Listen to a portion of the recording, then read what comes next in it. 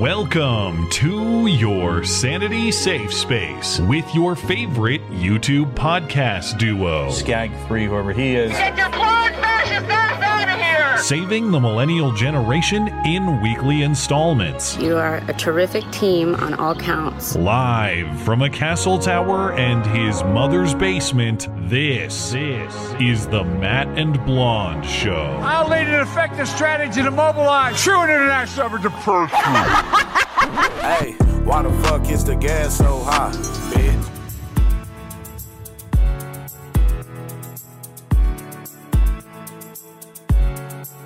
Look, I support all gun control legislation, not sensible gun control. We don't need the sensible stuff. We need the hardcore stuff that's going to protect ourselves and our children. I think that we need some really drastic action here. We need a moratorium on gun sales. I do have thoughts and prayers, and those thoughts and prayers are to remove as many Republicans, as many people who support this evil policy this coming November. Who will say it's time to repeal the Second Amendment? Oh, you can't say that. Well, why not? If they had any idea that there would be this kind of carnage, you have to believe that the founders of this country wouldn't support it. I doubt it. You are fake news. Shut up, silly woman. Very fake news. I will eat your ass. Fuck around and find out. I'll do it. Let's go, Brandon. I agree. All right, America, go to the YouTube right now. And also big ups to Rebecca for keeping Matt woke. Congratulations to both of you. You're awesome. In 5, 4, 3. I can't do it. We'll do it live. We'll do it live. Fuck it. Do it live. I'll write it and we'll do it live. Hello and welcome to the show. It is a great show. It is a terrific show. It is a tremendous show, frankly. The very best. You can ask anyone about that. People often do. I'm told this is the Matt and Blonde Show. My name is Matt Christensen. I'm flanked on my right, as always, by my wonderful, charming sneeze co-host, Blonde. Sorry, that was really badly timed, wasn't it? Here I thought it was going to be my diseases interrupting the show, which I'll get to momentarily, but anyway. Allergies, man. Terrible allergies. Yeah. Happy Memorial Day weekend, everybody. We take a moment for reflection and gratitude to all those who paid the ultimate price for the cause of our country, as well as their families. Thank you for your sacrifice. And I certainly wish it was a better weekend of news in that spirit, or better condition for me to discuss that news. I have determined I have both monkeypox and coronavirus, a rare form of monkey rona.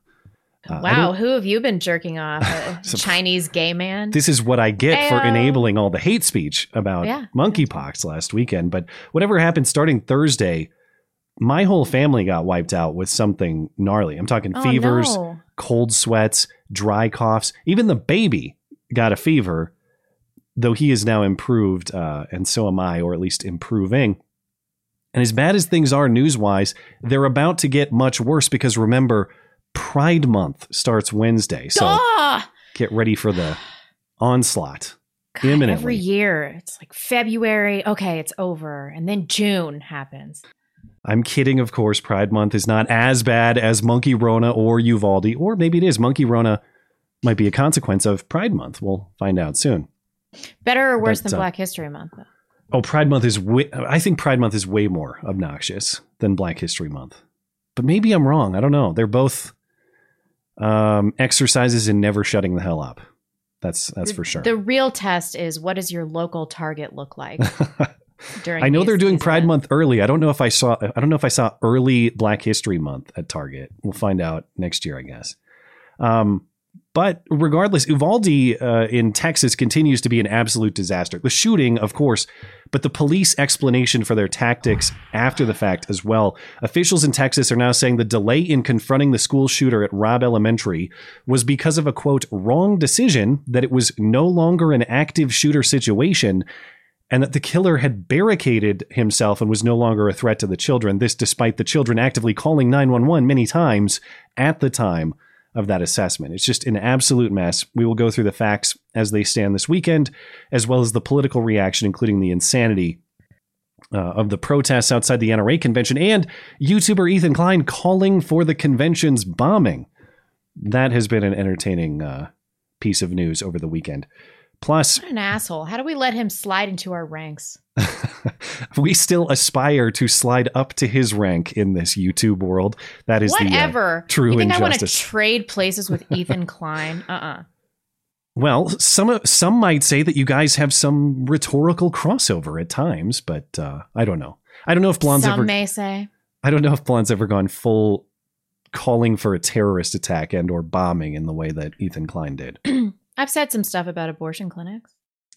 I'm sure someone could dig up some things. We'll get to that later in the show. Plus, a new report says investigators in Buffalo are looking into whether a formal, guess who, federal agent had advance knowledge, of that shooting.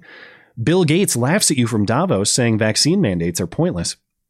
Welcome to the club, Bill. We have a hoax hate triple header plus a case of acquittal in the killing of a transgender Tinder match that went horribly but predictably wrong.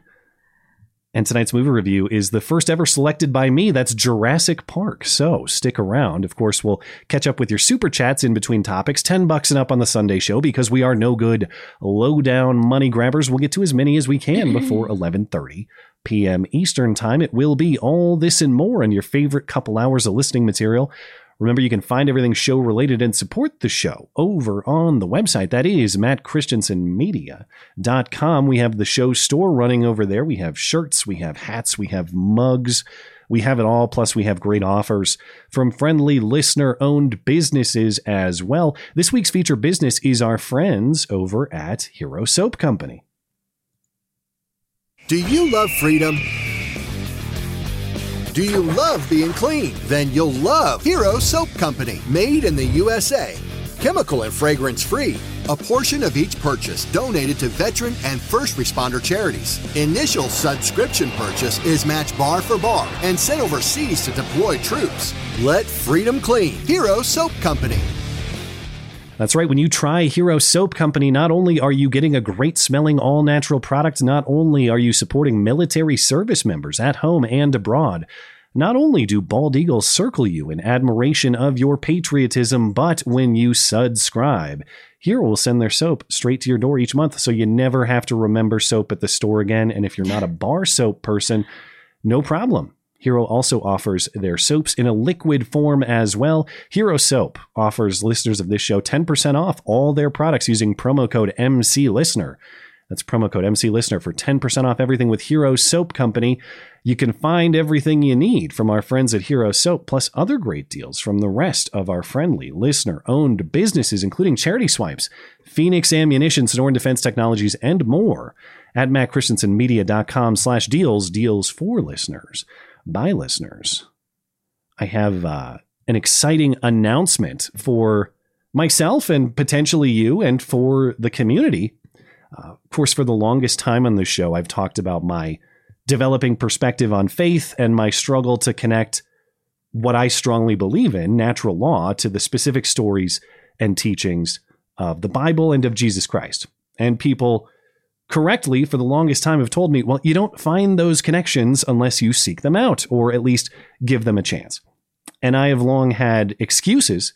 It is hard for me to go to church on Sundays, since it's an all-day work day for me. And it's hard to fit a lot more into my schedule, which is already full of professional and parental responsibilities. But the opportunity has come up. I was talking to my friend Robert, who is a longtime listener of the show, and he has run his own Bible study for some time. In fact, I think you used to participate in Robert's Bible study. I did, but I go to church on Saturdays sometimes.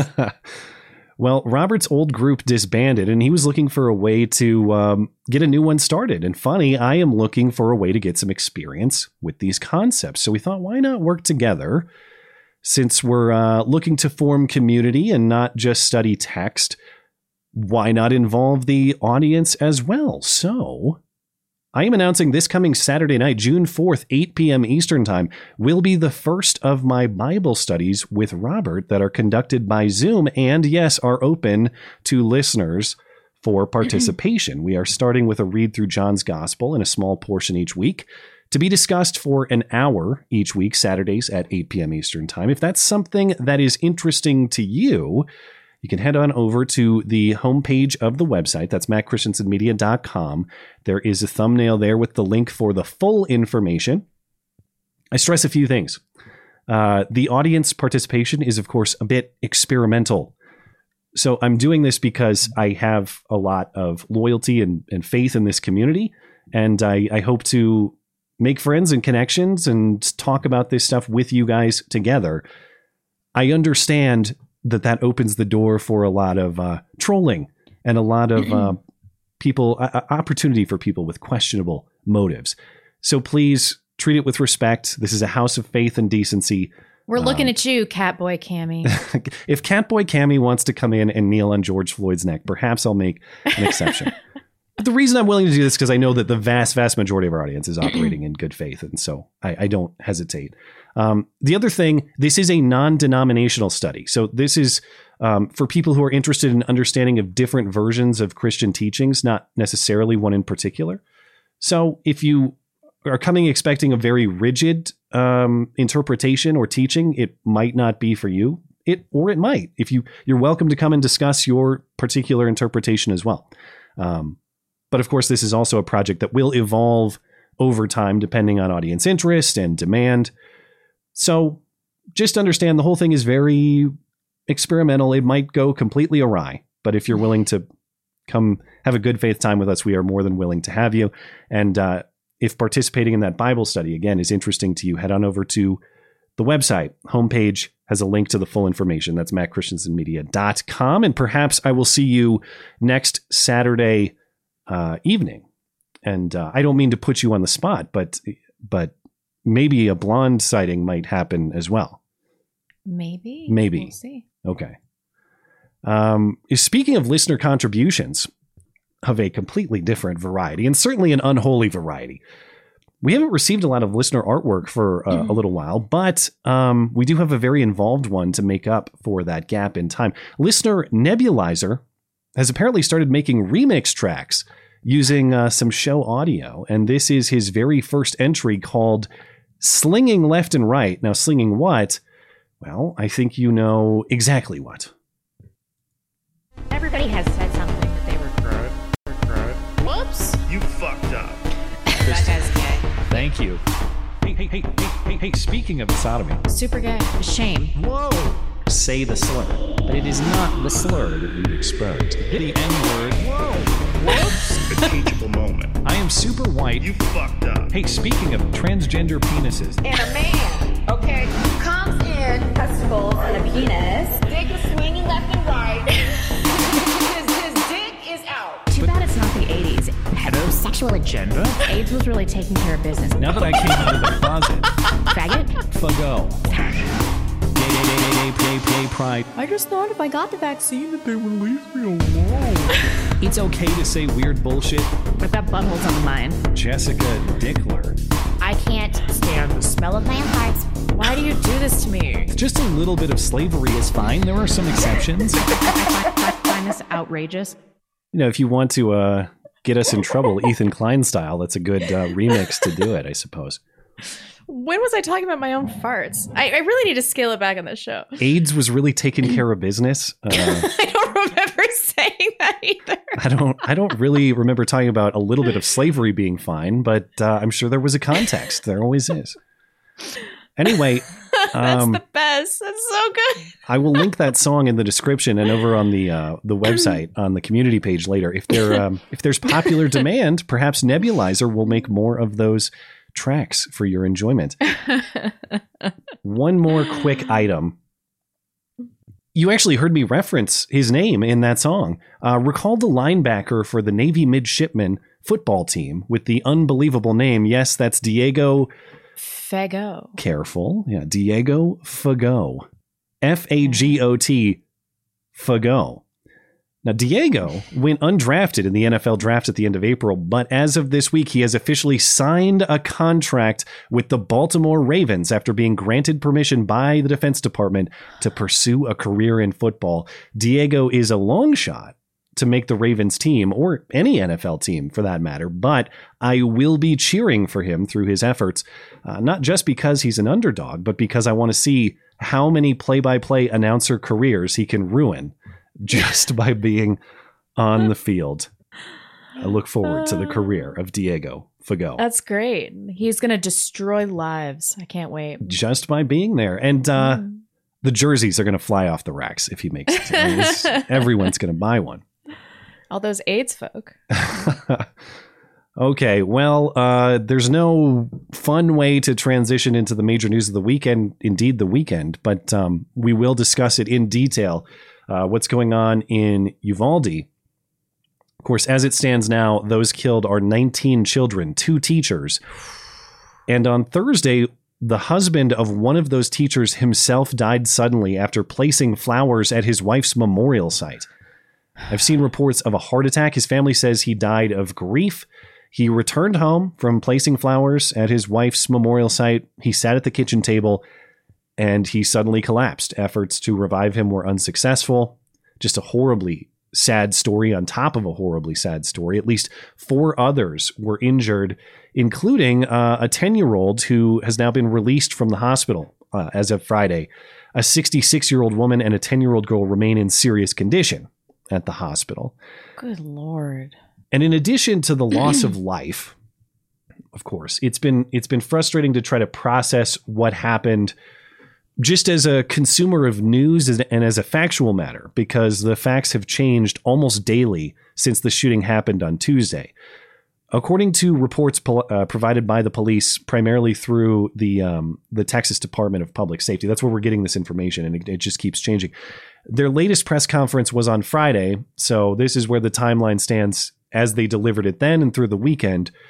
We'll go through this information with the understanding that this information could change the next time they talk, because almost every time they talk, it will be different by the end of the show. It has, yeah. Yeah. So it all starts with the shooter. This is 18-year-old Salvador Ramos, who is a legal citizen who attended high school in Uvalde, though apparently was a dropout, had not graduated. But he just turned 18 earlier in the month. He takes, implicitly or presumably, one of his rifles, though I'm not exactly sure. We'll get to his weapons later. But he shoots his grandma in the face. This apparently over a dispute about the cell phone bill. Salvador was, running up the data cost or something like that. She survives and calls 911. Man, tough old bitch. She got shot right in the face. She's expected to survive. I don't know the extent of her injuries, but yeah. But she's expected to survive. So before and after shooting his grandma, Ramos messaged a 15-year-old female online acquaintance in Germany. Ramos said he had just shot his grandma in the head and that he was going to shoot up an elementary school. And these messages are timestamped according to the screenshot provided here. The last that he sent was at 21 after the hour, which I think, this is German timestamps, I think that's 11:21 local time in Texas. So, and also hours earlier, Ramos had also messaged a female online acquaintance on Instagram trying to, quote, tell her a secret. Those messages were not specific. That female acquaintance was in Los Angeles. So no word on whether or not the German girl read and believed him? Apparently, she didn't reply until what looks like about 5 hours later. As far as I understand, she did not see the messages before the shooting happened. And if the timeline is to be believed, if I'm correct that he sent those messages at 11:21 local, there's 12 minutes between him sending her that message and him entering the school. So a very tight timeline. So, okay. So he shoots his grandma in the face. He messages this German girl. And now here's a new piece of information as of Friday. Right after Ramos messaged this girl telling her he's going to go shoot up the school, at 11:27, a teacher at Robb Elementary props open a door and leaves it open. This is the door that Ramos used to enter the school shortly thereafter. 11:27. The exterior door where we knew the shooter entered, Ramos, was propped open by a teacher. 11:28. The suspect vehicle crashes into the ditch. Okay. So, as I mentioned, point of fact, as we understand here, there's no reason to believe that this German girl saw the message ahead of time, let alone informed somebody. But I do have to admit, I find it slightly odd that we know he's messaging people ahead of time. And then inexplicably, this teacher props open a door. We don't know who the teacher is or why the teacher did this, props open a door and leaves it open. And I find it even more difficult to understand given the rest of the timeline here. So the shooter then drives his grandma's truck and crashes it near Robb Elementary at 11:28. The crash prompted another resident to call 911. Okay, Ramos exits the truck with a rifle. Also at 11:28, and this is where the teacher opening the door thing gets kind of weird. A teacher in the school runs to a room to get a phone, then walked back to the exit door that remained open, which implies to me this teacher is clearly aware, if this is not the same teacher who opened the door, clearly aware that there's a door open and looking at what is some sort of sketchy shooting situation outside, grabbing a phone to call 911.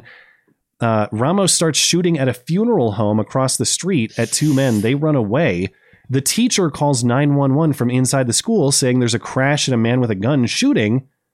The door apparently remains open, though, which is all very bizarre. So according to this timeline, the teacher was aware of the open door, at least as published in the local news here, aware of the shooting, did not close the door. And we still don't have a great explanation for that I've seen, or at least a detailed explanation of who that is. You getting real tinfoily? I'm trying not to, but there are so many weird things about this, and that's one of them. This door just being not just open for him, but open for him on such a tight timeline. Right. With everything else.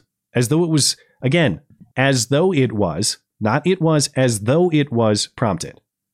Okay? The timeline is just so tight that I have to raise an eyebrow at that. I'm not accusing anybody. I'm not saying that this is all a big conspiracy theory. But you have to notice things like that. Just saying it might be. Okay, so another new piece of information is about this school resource officer. So it was reported by the Texas Department of Public Safety earlier this week that an armed school police officer had exchanged gunfire with Ramos before his entry. Now they say that's not true, but they've said that's not true in a couple of different ways. According to DPS on Friday, the school officer was not on the scene at the time, but responded to that teacher 911 call and accidentally drove right past the shooter before the shooter's entry into the school. Man, that's a really big screw. But the bottom line is that officer was not on scene, not on campus, but had heard the 911 call with a man with a gun, drove immediately to the area, sped to what he thought was the man with a gun, to the back of the school, what turned out to be a teacher, and not the suspect. In doing so, he drove right by the suspect, who was hunkered down behind a vehicle, where he began shooting at the school. And this after DPS had just said on Thursday in a press conference the day prior, there was no school officer at all. Oh, man. Was there a school officer on campus? Was that school officer armed? So at this time, no. No. There was not an officer readily available armed. No. Was there an officer? No. Nothing. I can't answer that yet. I'll circle back with you. Oh, the old circle back. Thank you, Jen. So in any case, there was no officer intervention with Ramos before he entered the school. There was no intervention with Ramos by anybody, even though he had been shooting at people outside of the school for several minutes. And even though a teacher was aware of an open door, he just walked right in through the door, apparently.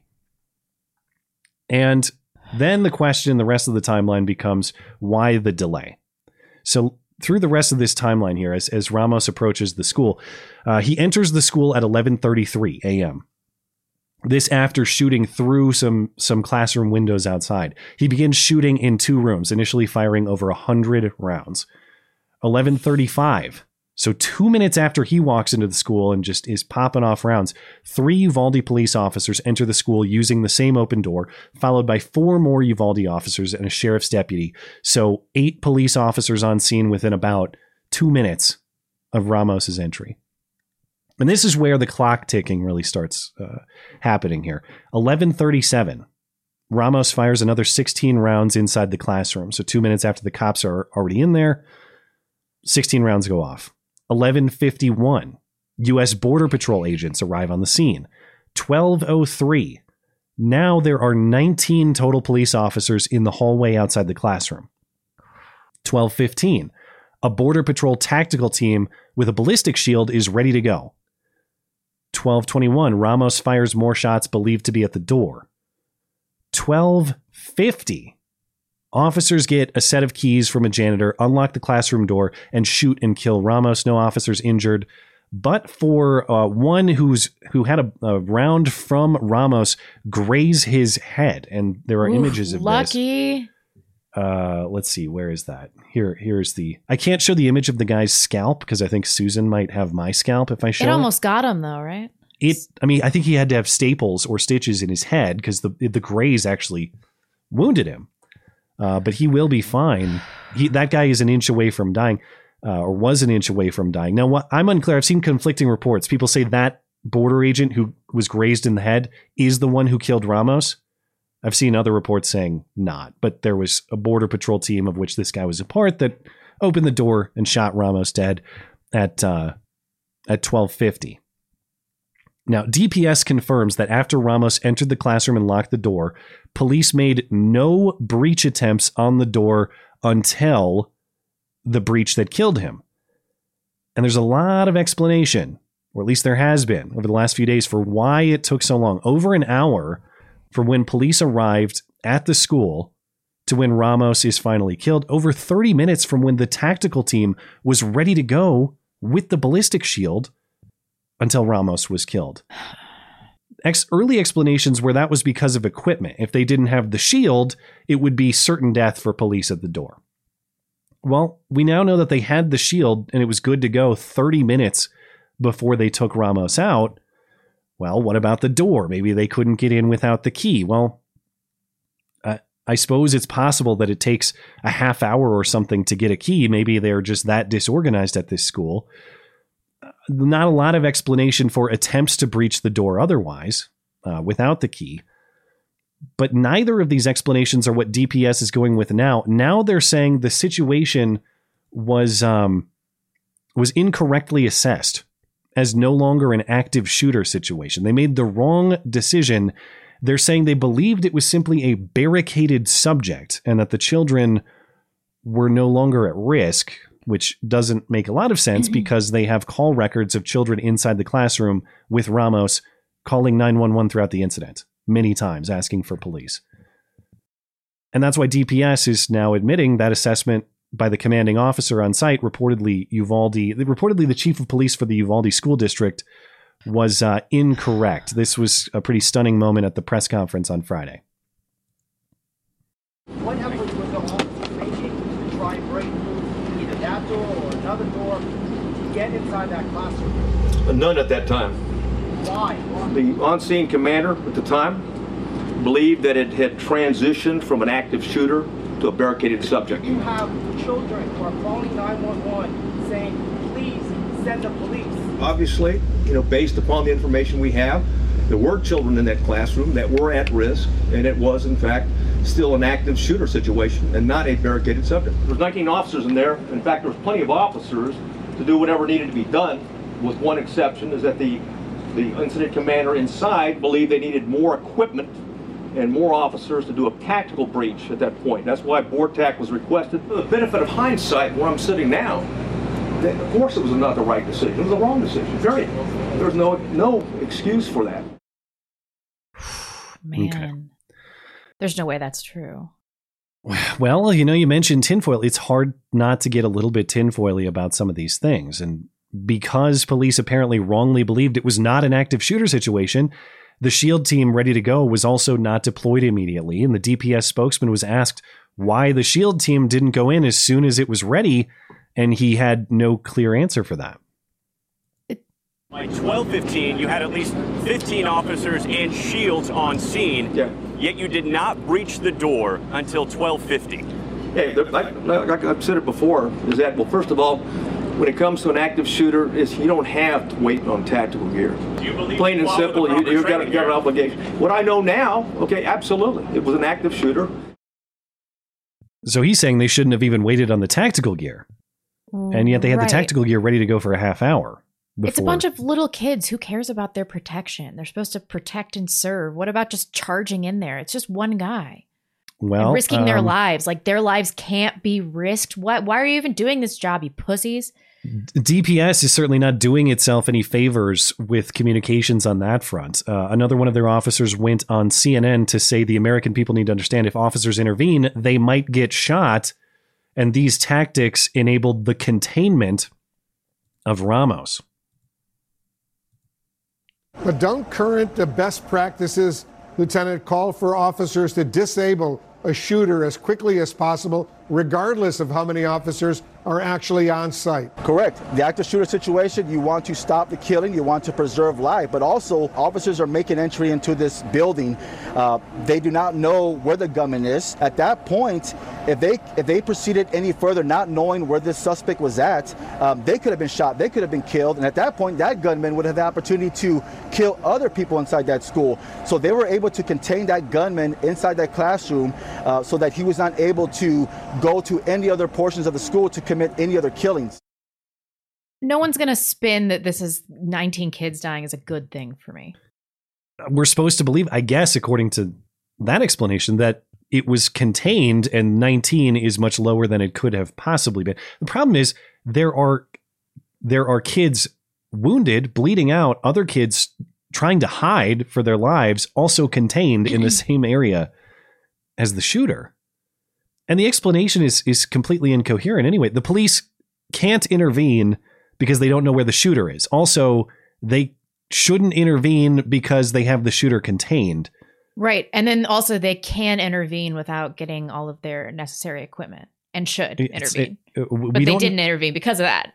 We don't know where he is.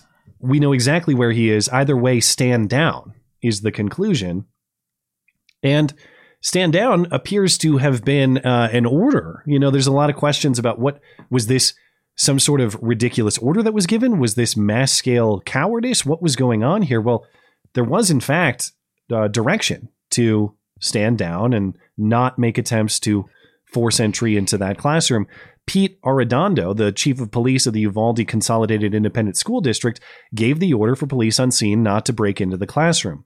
An officer speaking anonymously with People magazine says there was almost a mutiny among these officers. We were like, this is an effing gunman in the school. We hear gunshots and we're just going to stand here with our thumbs up our asses. We wanted to go in and save lives. It was the most frustrating situation of my entire career. We felt like cowards. It felt cowardly to stand off and let this punk, this kid, this 18-year-old asshole just go in and do whatever he wanted to do. There was a lot of arguing, a lot of cussing, a lot of people who were saying we should just say F it and go in. But then what? We needed to have a plan, and the commander didn't have a plan. So that's frustrating. You know, it's like, I know that just because you get orders, and as we'll get to how this was resolved, it was resolved by people not following orders.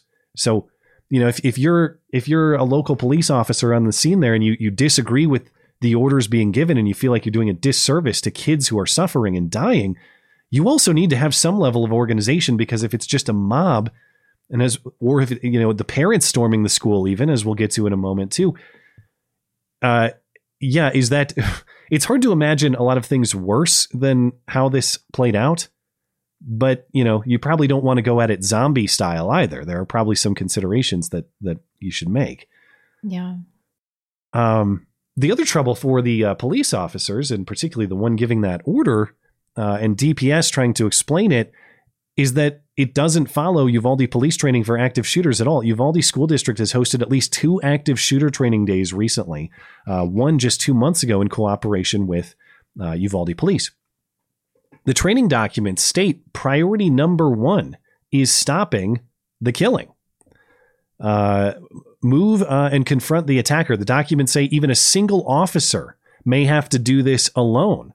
The documents say that the first responding officers may be risking their lives, but the lives of innocents take priority. The documents say that a first responder unwilling to place the lives of the innocent above their own safety should consider another career field.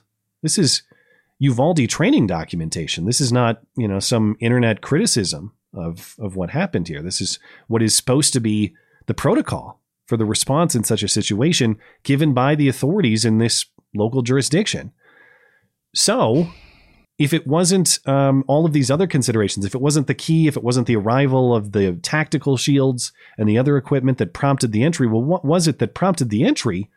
And we're now getting reports, at least as of yesterday, that the Border Patrol agents who eventually killed Ramos were instructed by local law enforcement, Uvalde police or the school district police, to wait and not go after the gunman. But after about 30 minutes, the Border Patrol agents went against that order and took down the shooter themselves. And why did they decide to do that? Well, the breaking point, according to this report, was watching parents who were trying to go into the building themselves. And there is video of some of that. Parents outside the building screaming for intervention, being held back by armed and armored police, various agencies.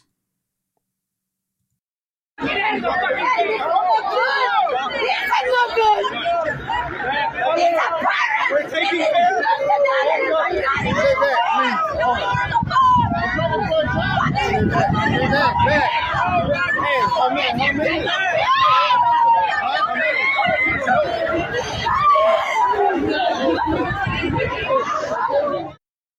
Good Lord. Yeah, terrible scene, obviously. You weren't able to find any kind of timestamp on that, were you? Mm-mm. So I'll note, as far as we understand, it's not clear what the exact time on that video is, where it happened in relation to the rest of the timeline. Yeah. And sure, it's from the police perspective, well, what do you want? Just random people to run into an active shooter situation? I get it. You probably don't want that. But it might be wiser than doing nothing, letting a guy sit there and kill kids and letting injured kids bleed out. And even if there's delay, and I want to, grant the point that strategy takes time, and that's what the police were doing. I mean, according to this officer speaking with people, that's not what was happening. There was not strategy being developed. It was just an unending stand down order for, I guess, some safe moment forthcoming. But yeah, I mean, I'm trying, and I've tried so far to withhold snap judgment, even though these scenes are horrific, and it's hard not to identify with a parent willing to do anything to go into a shooting situation like that to save their kid. I try to understand it from the police perspective, and I'm still doing my best. It's very difficult. It's getting harder and harder to understand. It's also harder when, as I mentioned, the story changes every other day. I think they're trying to cover up their cowardice. Maybe. I mean, if you could explain to me, these were the tactical decisions that were made. In retrospect, they were poor, which is kind of what they're doing, I guess. But they haven't given... I haven't heard the explanation, I suppose.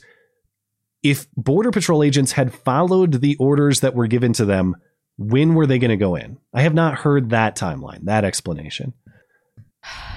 And so I'll wait for that. But man, to this theme of parents being, confronted outside the school and stopped by police officers, you can see in that video clip, it looks like someone is being detained. I'm not sure if it's this woman or someone else. But one woman claims she was one of numerous parents telling police to go into the school. She says federal marshals approached her and put her in handcuffs, arresting her for intervening in an active investigation.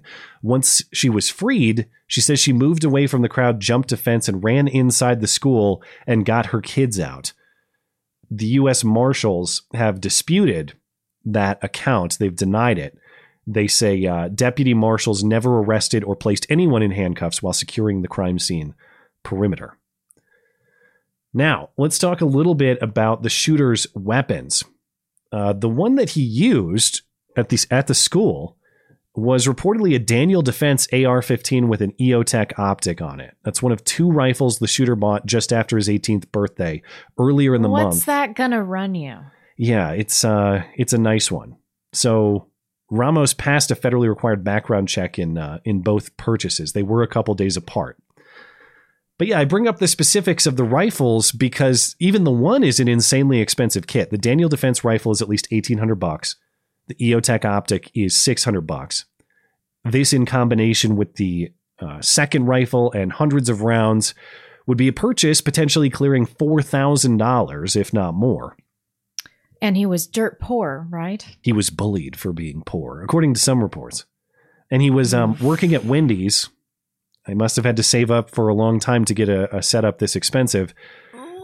And people have been wondering, well, how did he do it? Did he use a credit card? Did someone give him money at the press conference on Friday? Did some Fed give him money? Well, we know Dan the Fed got some sweet benefits for his work in Michigan. I don't know what's going on here. But at the press conference on Friday, DPS said that Ramos used a debit card to make these purchases. A debit card, not a credit card. That's He used a debit card first, but to your point, it's very expensive, and a debit card's not a credit card. It means he had money in the bank. So we know that he was living intermittently between his mom and his grandma's house. So I suppose if you aren't paying your own living expenses, saving money with even a low-paying job isn't impossible, if I want to give this explanation as much credit as possible. But there are more oddities on this gun purchase. According to his grandfather, Ramos had no driver's license. If you scroll down to the last sentence in this ABC story. Now, some form of ID is required to buy the weapons and to pass the background check. Perhaps Ramos had a state-issued ID and not a driver's license. Okay, that's certainly plausible. If so, though, how did he get to the place to buy the weapons? Did someone drive him? Did he just walk and carry hundreds of rounds of ammunition and multiple... Well, I guess he bought the rifles on 2 separate occasions, so maybe it'd be easier to carry. But it seems like without the ability to drive himself, the likelihood of having zero assistance is low, and everybody is denying any knowledge that he had made these purchases. Grandpa, at whose house Ramos was living, in fact, can't have any weapons in the house because he is a felon. Ooh. So even having weapons in the home would be legally questionable. And everybody else, they're all denying the knowledge. Grandpa says he had no idea that Ramos bought these guns. Grandma says she had no idea. Mom is on drugs. Dad is nowhere to be found until he showed up to issue a statement in recently, a couple days ago, as we'll get to. Given all the red flags about this kid, and I don't mean that in the legal sense, I mean that in just the colloquial, there are warning signs type sense. Yeah. I'd say so. If you had no idea any of this trouble was happening, you're not a very good family member. But it appears that this is the product of not a very good family. And for all the talk of common sense gun control that we'll get to, common sense family integrity, once again, never discussed. How about that? This would have been prevented at the first stage, wouldn't it have? One would think so. Now, another revelation from this press conference on Friday, there had been a claim that Ramos was arrested previously for making a threat to commit a school shooting in Uvalde. According to DPS, those claims are not true. Those juveniles arrested were not Ramos. And one of those is going around now that in fact, the subject had been one of the 2 arrested by the Texas Rangers and the local police back in 2018. That's not the case. He was not one of the individuals. Okay. Yeah, so this started because Tony Gonzalez told Fox News that Ramos was arrested in 2018 for threatening to shoot up a school. Now, this did happen, but it was 2 different kids, 13 and 14 years old, and they're still in juvie for conspiracy to commit capital murder. I presume their identities haven't been released yet because of their age at the time of the crime. But it's confirmed. But it wasn't him. Yeah, it's confirmed it was not him. Mm-hmm. Okay. I mentioned that the parents had some reactions. And, well, they probably should not have offered commentary the way it turned out. The commentary from the shooter's mom is about the worst thing you could possibly say. I'm going to chalk this one up to translation error, but it's probably not. I have no words to say. I don't know what he was thinking. He had his reasons for doing what he did, and please don't judge him. I only want the innocent children who died to forgive me. Ooh. What? Okay. Well, you guys shouldn't have been dressed like that or something. He had his reasons. He had his reasons. Please don't judge him. I think she means there are no possible reasons. Judge him as harshly as possible because of that. Right. And then demanding that the kids forgive her. Well, is this a translation error? This seems like an incredibly insane thing to say. That's what they're going with. That's what's reported. The father of the shooter, who again has been absent from his son's life, spoke with the Daily Beast to say he's sorry for what his son did. Dad says he has not seen his son in some time, get this, due to fears of COVID-19. Oh man, he was a great dad, but he didn't want to see his son because he didn't want to get exposed to COVID-19. Well, he sure did keep all those kids safe now, didn't he? Right. Again, horrible risk calculation. Abandoned teen son for safety. Good call, Dad. We appreciate it. Dad says he wishes his son would have killed him instead. Dad says, they killed my baby, man. I'm never going to see my son again, just like they're not going to see their kids, and that hurts me. Man, these parents. It seems like never seeing his son again was kind of his plan, his mode of operation until this point. Dad says, I don't want people calling him a monster. They don't know nothing, man. They don't know anything he was going through. Well, in fairness, neither does Dad. It's not their concern what your son was going through. It's yours, and you neglected that for years, and here we are. Yep. Other immediate reactions where saying nothing certainly would have been better. Texas gubernatorial candidate Beto O'Rourke. I have to be careful because other people got it wrong, as we'll get to. Beto O'Rourke interrupted a Wednesday press conference to yell at his opponent, incumbent Governor Greg Abbott, and the rest of the officials on stage. The mayor of Uvalde, Dan McLaughlin, called Beto a sick son of a bitch, and he later said he has absolutely no respect for Beto. Excuse me. Excuse me. Excuse me. Sit down. You're out of line and an embarrassment. Sit down and don't play this. The next shooting is right now, and you are doing nothing. No, he needs to get his ass out of here. This isn't the place to talk this over. This is totally predictable when you... Sir, you're out of line. Sir, you are out of line. Sir, you are out of line. Please leave this auditorium. I can't believe you're a sick son of a bitch that would come to a deal like this to make a political issue. They want to have that discussion. That's fine. But that event today was not the place or the time to come in there and attack the governor or anybody else there. If he wants to have that discussion, have it outside somewhere or something. No community should have to go through what we've gone through in this community. And for a person to come in there and start that crap, I have no respect for Beto. And the haters that hate, that send me the emails and the texts, to hell with you too. I'm just telling you. Where's Governor Body Slam when you need him? Yeah, probably could have deployed him to handle that situation. But yeah, it's a desperate move for a desperate man. Beto trails Abbott by up to 10 points in recent polling. I don't expect this move to improve that. Hilariously, Time magazine had to correct a tweet they put out about the story. Time says the original version of this tweet misspelled Beto O'Rourke's name. It is Beto, not Beta. Okay. Was that truly an accident? I don't know, but you got to laugh at the results. The laughs are few and far between in this story, and there's one.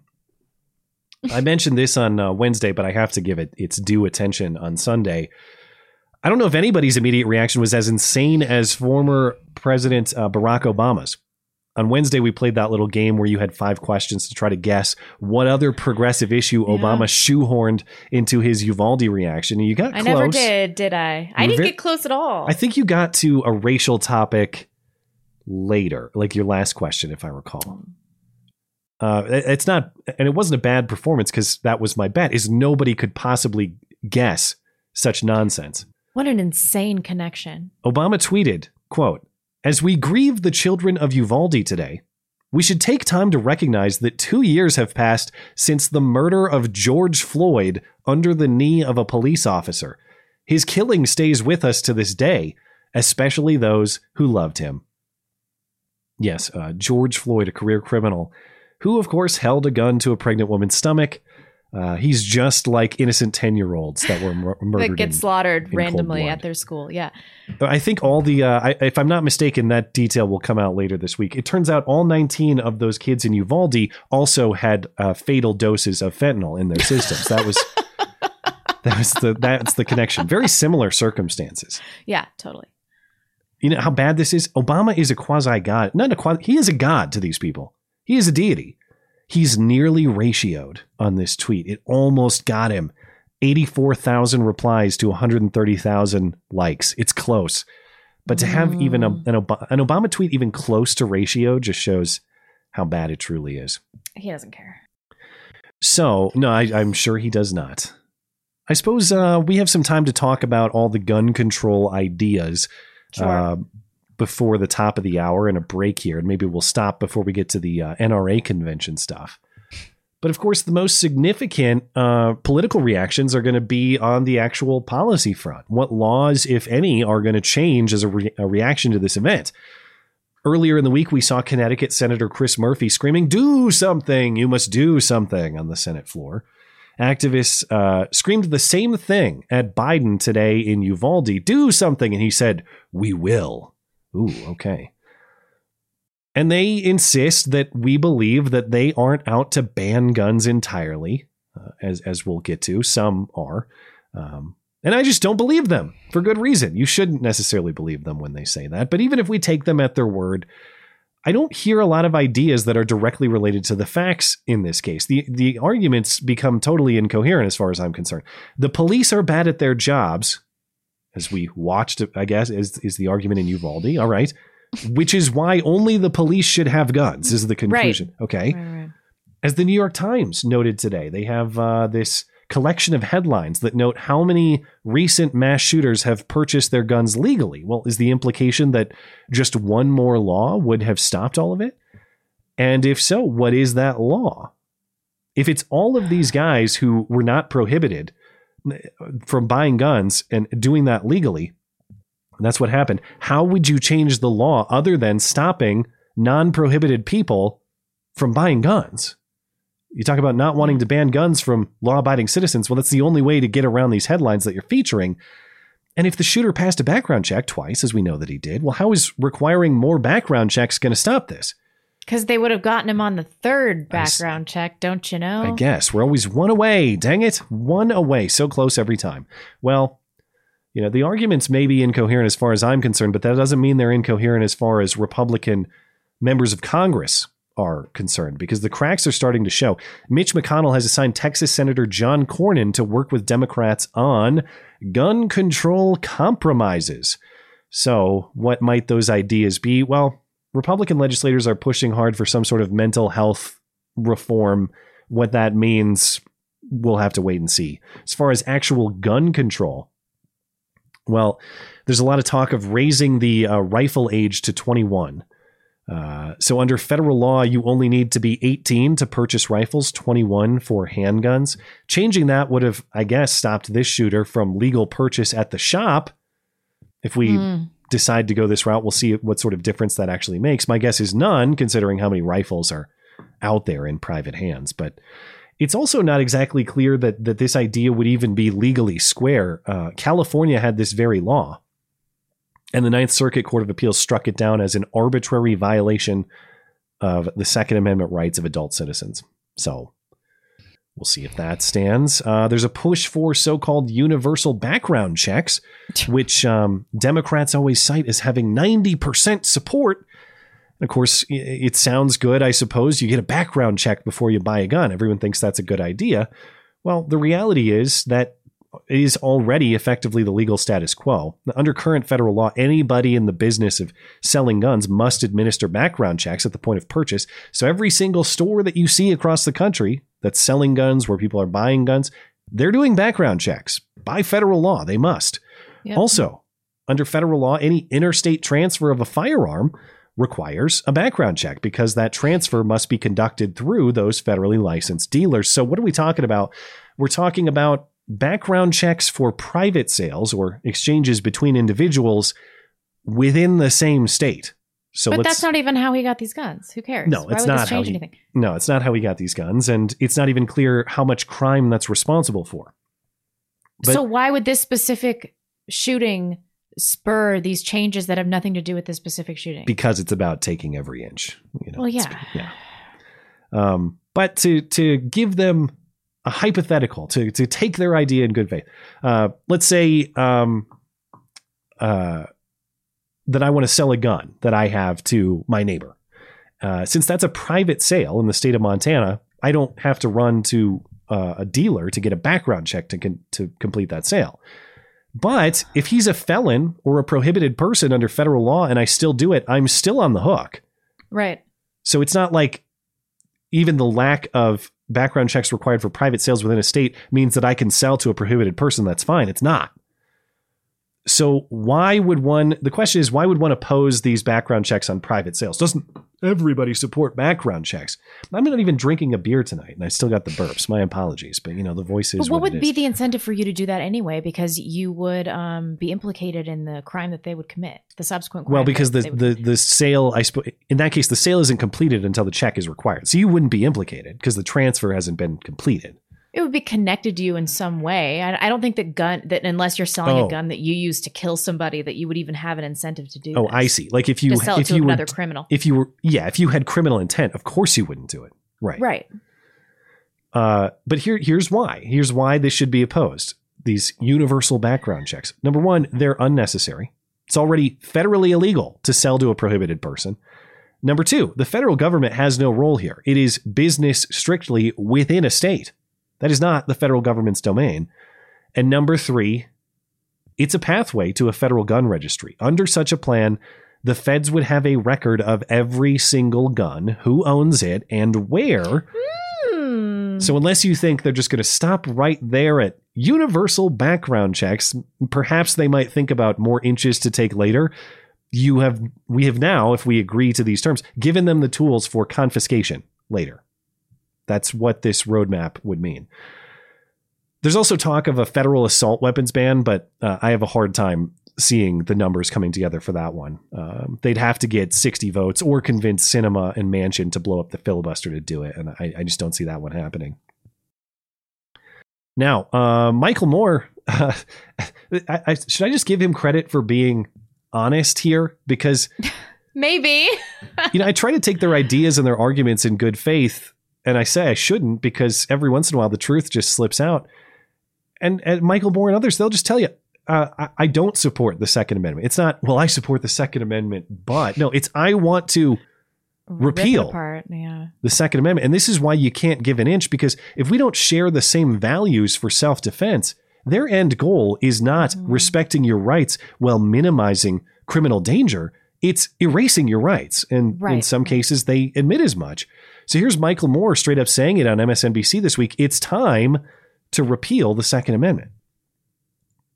Who will say on this network, or any other network in the next few days, it's time to repeal the Second Amendment? Oh, you can't say that. Well, why not? I truly believe if Jefferson and Washington and Madison, if they all knew that the bullet would be invented some 50 years after our revolution, I don't know if they would have written it that way. They didn't even know what a bullet was. It didn't exist till the 1830s. If they had any idea that there would be this kind of carnage, you have to believe that the founders of this country wouldn't support it. Look, I support all gun control legislation, not sensible gun control. We don't need the sensible stuff.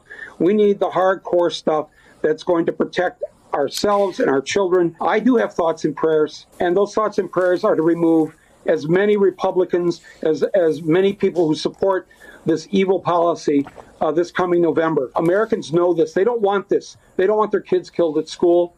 That's the vast majority of Americans. I'm in the mainstream of that. Well, he's not particularly subversive, so I guess I should give him credit for that. It's honest, I guess. But this idea that there was no carnage back in the day of the revolution and later the founding fathers, it's a preposterous notion. People were living extremely difficult lives and had seen war in their lives. And they had cannons, so I'm pretty sure that the bullet was a concept. Well, this is what he's saying is plainly ridiculous. So what he's talking about is the modern self-contained cartridge. Okay? the cartridge. What difference does that make? They had bullets and bullet powder back then. Right. So today's cartridge is the projectile, the propellant, and the primer all included as part of one self-contained entity. That was not invented until decades after the Revolution. But prior to that invention, including at the time of the Revolutionary War, they had those things all handled separately. You load a propellant into the gun. You then load a projectile into the gun. Then you ignite it. And yes, the projectile, the bullet, flies away at a target. Did he say bullet? There were no bullets until 1830? He said they didn't know what bullets were. They were clearly aware of bullets. I understand he means cartridge, self-contained cartridge in the modern sense. But they had just finished a war where they were shooting bullets at each other for years. They were clearly very aware of what projectiles shot through the air to do damage to a target were for, and what they mean as a concept in self-defense, and what sort of carnage. I say bullet powder? I don't know if he said bullet powder, but no, I think I said bullet powder. Okay, well, so I'm the Michael Moore, but even I knew that was a preposterous statement with my lack of knowledge about historical weaponry. Well, and of course, just I don't even want to bury what's arguably more important. You know, if you disagree with Michael Moore, it's because you want your kids killed at school. I'm part of the majority that doesn't want kids killed at school. Well, congratulations. No one wants that. Yeah, congratulations. What an amazing moral take that others don't share with you. And, if you support the Second Amendment and your God-given right to self-defense, you are evil. You support an evil policy because, of course, good people surrender and make themselves vulnerable to evil, I guess. Mm-hmm. This nonsense, like the founders weren't aware of this technology. They weren't aware of the technology of MSNBC. I'm certain that they still would have respected Michael Moore's right to broadcast his idiocy to thousands immediately. Is that how far the left has gone, that I look at what Michael Moore says and I'm like, well, I appreciate that he's saying it. Yeah, he's one of the good guys, a real treasure. Okay, we probably should take a break there. I do want to talk a little bit more about the reasoning behind gun control. We'll get to the NRA protests and the rest of tonight's topics after that. But let's take a break for now. Man, what a terrible story. Okay.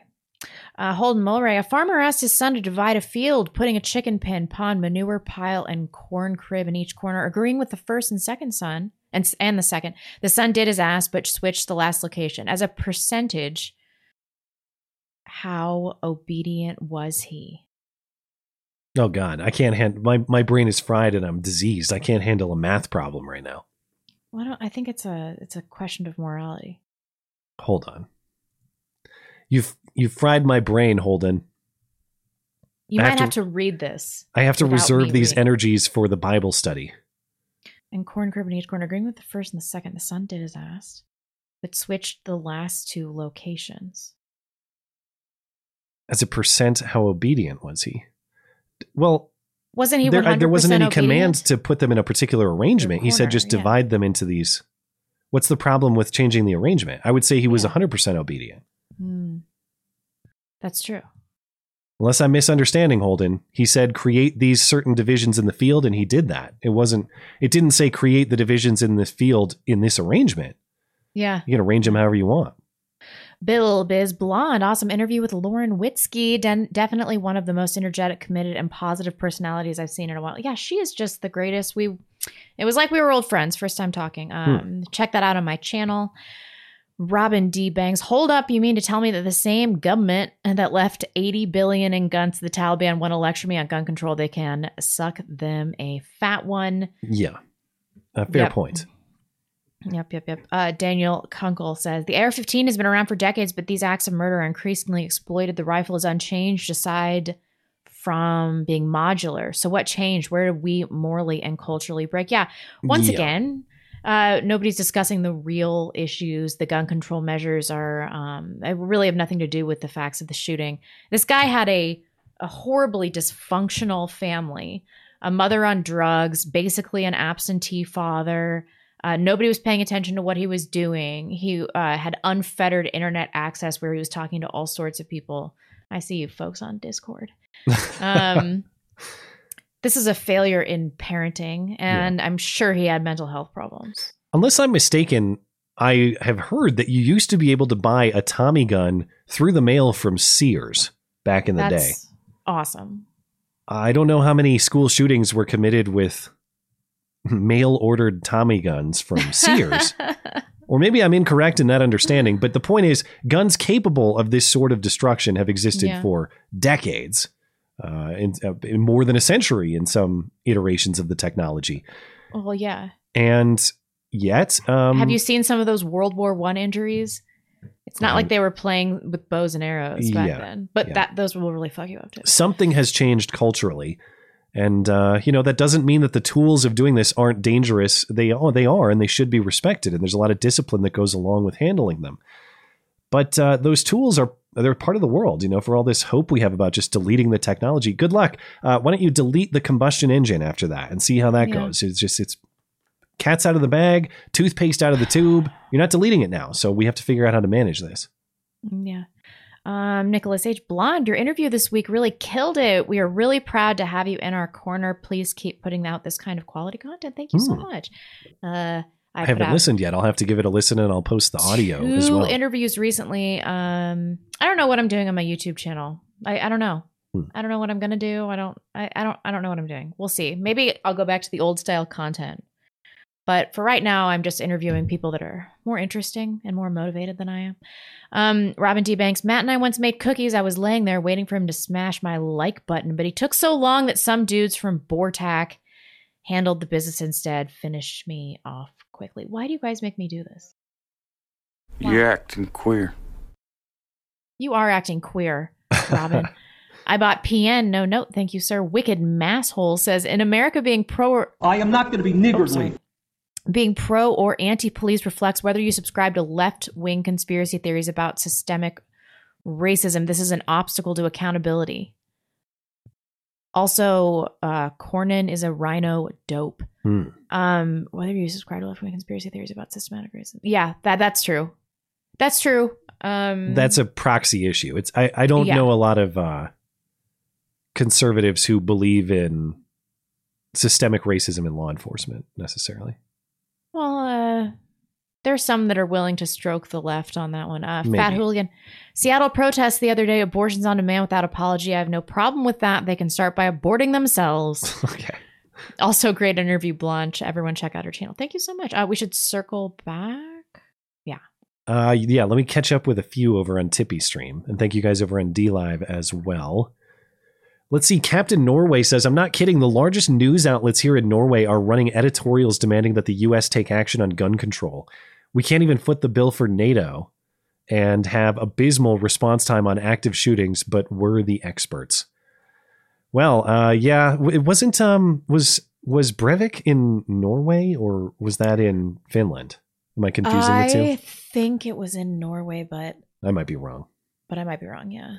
77 kids. We have to protect the Norwegians. It's imperative. Long Dong John says, an ode to St. Floyd taken from us too soon. He took so much fentanyl. He was higher than the moon. Oh, this is right. It's a poem. On video, the whole world was horrified to see this go down. And it was even worse when Minneapolis tankies torched their own town. It's really hard to read on Tippy Stream in proper meter here. It was racism, they cried, and no one had any retort, except for the woman whose baby he tried to abort. He can't breathe, they chanted. Bullshit. His nose couldn't be bigger. Surely it was because he was being not that. Hold on. No, I don't. Well, I thought I had the hate in your heart. We'll go with this. He said the N-word. Long Don John said, as I propose for all George has been through. No matter how bad we've been in life, at least we're not you. Okay. That can't be topped for the moment. So you win the chat war for now, Long Don John. That was very thoughtful of you. And we, of course, are happy to honor St. Floyd on the anniversary of his sobriety. Okay. Let's get back into the news. Oh, I almost forgot, though. It's like I forget about Jen now that she's out of office. We have to give her proper role I'll have to just circle back with you. And I was corrected by the same listener who offered us the Jen Blackie nickname for her replacement, Corinne Jean-Pierre, because Corinne Jean-Pierre is so proud of her racial identity that she has to be called Jen Blackie. But the emailer said, no, don't be racist and make sure it's consistent with Jen Psaki. It should be Jen Pawlacki. So Jen Pawlacki. Jen Pawlacki, I think, is fairer. All right. There was also, well, let me get back in the proper mode here for wherever we left off on, which was, the rationale for gun control. And it's frustrating in not only in that a lot of these calls for gun control don't reflect the facts of the case that we're supposedly responding to, but we also just ignore a lot of the truth about self-defense stories that are successful. Mm-hmm. The progressive lesson here, as I mentioned, is cops failed, so no good guy with a gun could ever possibly succeed. Well, and everyone, I guess, should surrender their guns. But good guys, good citizens with guns do succeed all the time. In fact, there was one just this week of a woman who stopped a guy wielding an AR-15, I guess, committing a mass shooting. What happened here? Yeah, hold on a second. Let me pull up the notes. They just closed out on me. Oh no. But this was in West Virginia. I love this article says that this guy began firing an AR-15 style rifle. What does that even mean when it comes from MSNBC? Well, it's just that it's a platform. So there are a lot of different ways an AR-15 rifle could be configured, in addition to different calibers too. It's a style of gun. That's not necessarily. So it wasn't necessarily an AR-15. They just kind of jammed that in the article. No, it would. I'm sure it was an AR-15. AR-15 style would be correct. It refers to the platform of firearm. Though so this is accurate. It's not. It's not like propaganda term. It would be. Okay, gotcha. It would be correct. So this Dennis Butler fellow, he was 37. What happened was there was this party going on at an apartment complex earlier in the evening, and he sped by in his car, and somebody came out and they warned him to slow down. They're like, there are kids here, yo. And then he returned later, parked in front of the apartment complex, and started firing.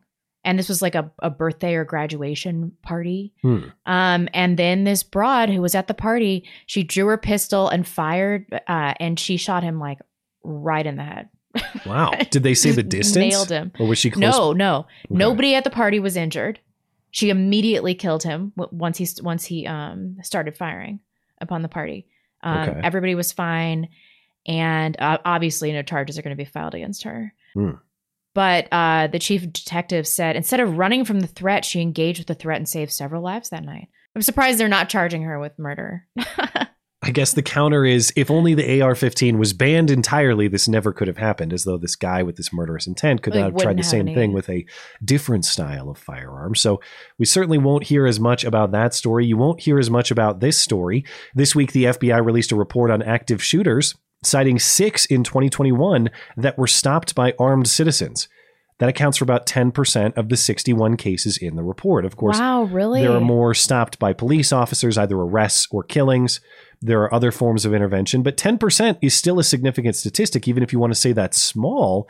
Well, what are we talking about here? Active shooters, too. When we talk about defensive use of firearms as a deterrent for crime generally, those stats are massive. And of course, they aren't frequently studied.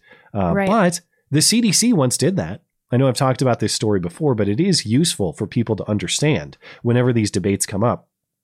The CDC actually studied quote unquote gun violence in 2013, and they concluded that defensive gun use by victims is at least as common as offensive gun use by criminals, with estimates ranging from about 500,000 to more than 3 million annually. This was with reference back to 2008 data.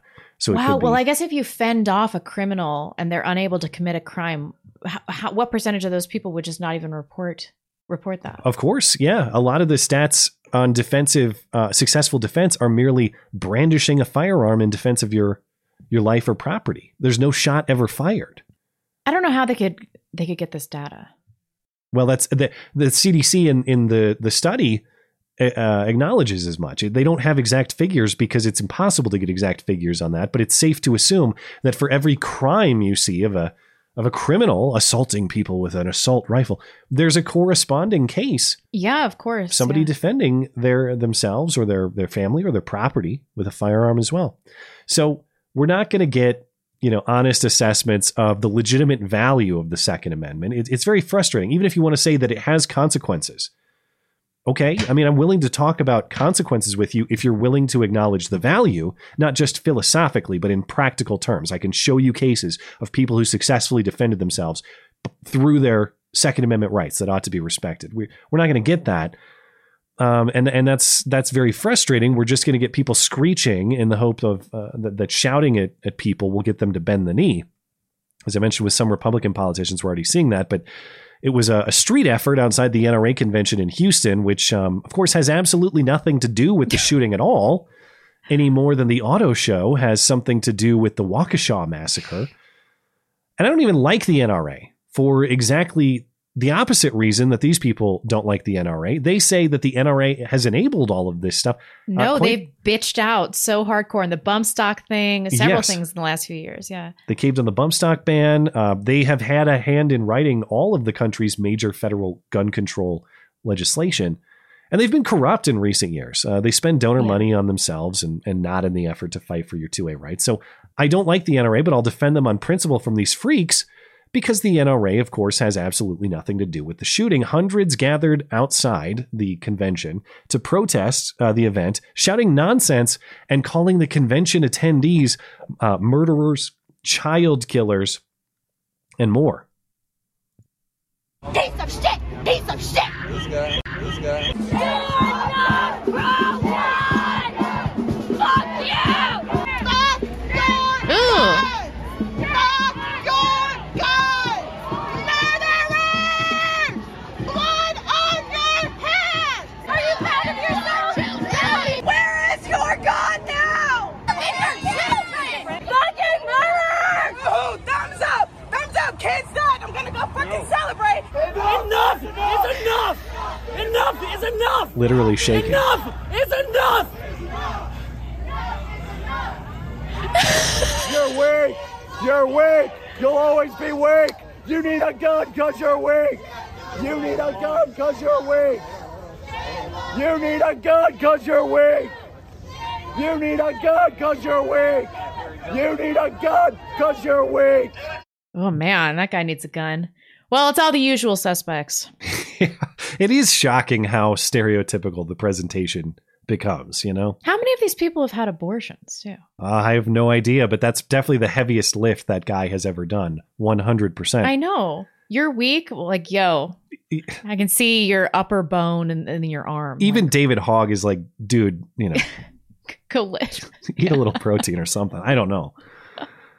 But to the point, like from a progressive political perspective, shouldn't the weak, I'll grant your point. Oh, we're all weak. We're all so pathetic. Shouldn't the weak be able to defend themselves? I thought the whole point of progressivism, the idea of it was power to the weak, power to those who lack power. If I'm weak and I will always be weak and there's nothing I can do about it as he's shouting at me, why do you want me defenseless? Right. I just remain weak and abused, I guess, which is contrary to progressive principles in every other context. Right. And compared to anybody that's armed with anything, everyone is weak. Yeah, it's the equalizer, It doesn't necessarily matter who you are, what your personal physical attributes are. A firearm is an equalizer among everybody, and it empowers those who are being abused by a physically stronger person. Indeed. He does have a point, though, that there were some very weak moves at this event. Several high-profile names pulled out of the event after the shooting, including Daniel Defense, the rifle maker, saying, quote, now is not the appropriate time to be promoting our products in Texas at the NRA meeting. Okay. Governor Greg Abbott canceled his in-person appearance. Several musicians canceled their performances. Lieutenant Governor Dan Patrick pulled out of his speaking event at the convention, saying, I would not want my appearance today to bring any additional pain or grief to the families of all those suffering in Uvalde. I hate this because it grants the premise that they are arguing that this has something to do with Uvalde. It does not. Again, I wouldn't want to speak at the NRA convention anyway, because I don't like the organization. I know. But if those are your plans, for your own reasons. You stick with your convictions. If you cave, you are granting the activist point that somehow this organization or this event or you are responsible. Did something to people in Uvalde. You did not. This is, to me, just like when several senators plan to vote against certifying the Electoral College on January 6th because they thought the election results were sketchy. And then the riot happened. And then they changed their mind and voted to certify under the same reasoning. Well, now would not be the time to make such a statement or to take such a stance. But the facts didn't change. Sorry, I just spit all over my camera. I didn't even see. I wouldn't have known. The facts didn't change. Only the political pressure did. And if your convictions cave, if they fall under political pressure, well, they aren't convictions at all, then, are they? Nope. You know who's got convictions? Maybe I'll give him a compliment to start out the segment. That Ethan Klein fellow. Oh, yeah. And I don't discuss this to clutch pearls. And I don't mean to accuse without offering you your fair say either. But God knows a long list of horribles has been said on this show, including, I would say, periodic flirtations with calls to violence that happen. This is different. I'll tell you why in a moment. Okay.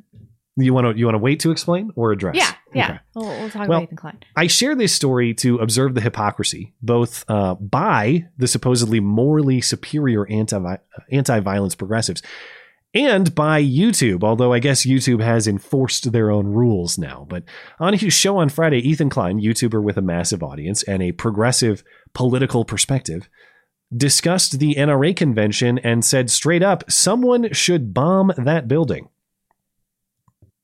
So there was a big protest outside the NRA meeting, which was good. Do we have any insight into what they're actually talking about there at the NRA meeting that's today in Texas? Someone should bomb that building. Mm-hmm. Okay. Do you want to address the differences now or wait? Well, I'm right about the people that I want to kill. Okay. Fair. Okay. What he's saying, I first of all, I do think it was in jest. That's his defense, as it was a joke. Part of his defense. I always talk about holding people accountable for things that they've actually done. Nobody's ever going to convince me the NRA is responsible for any of these things. Why?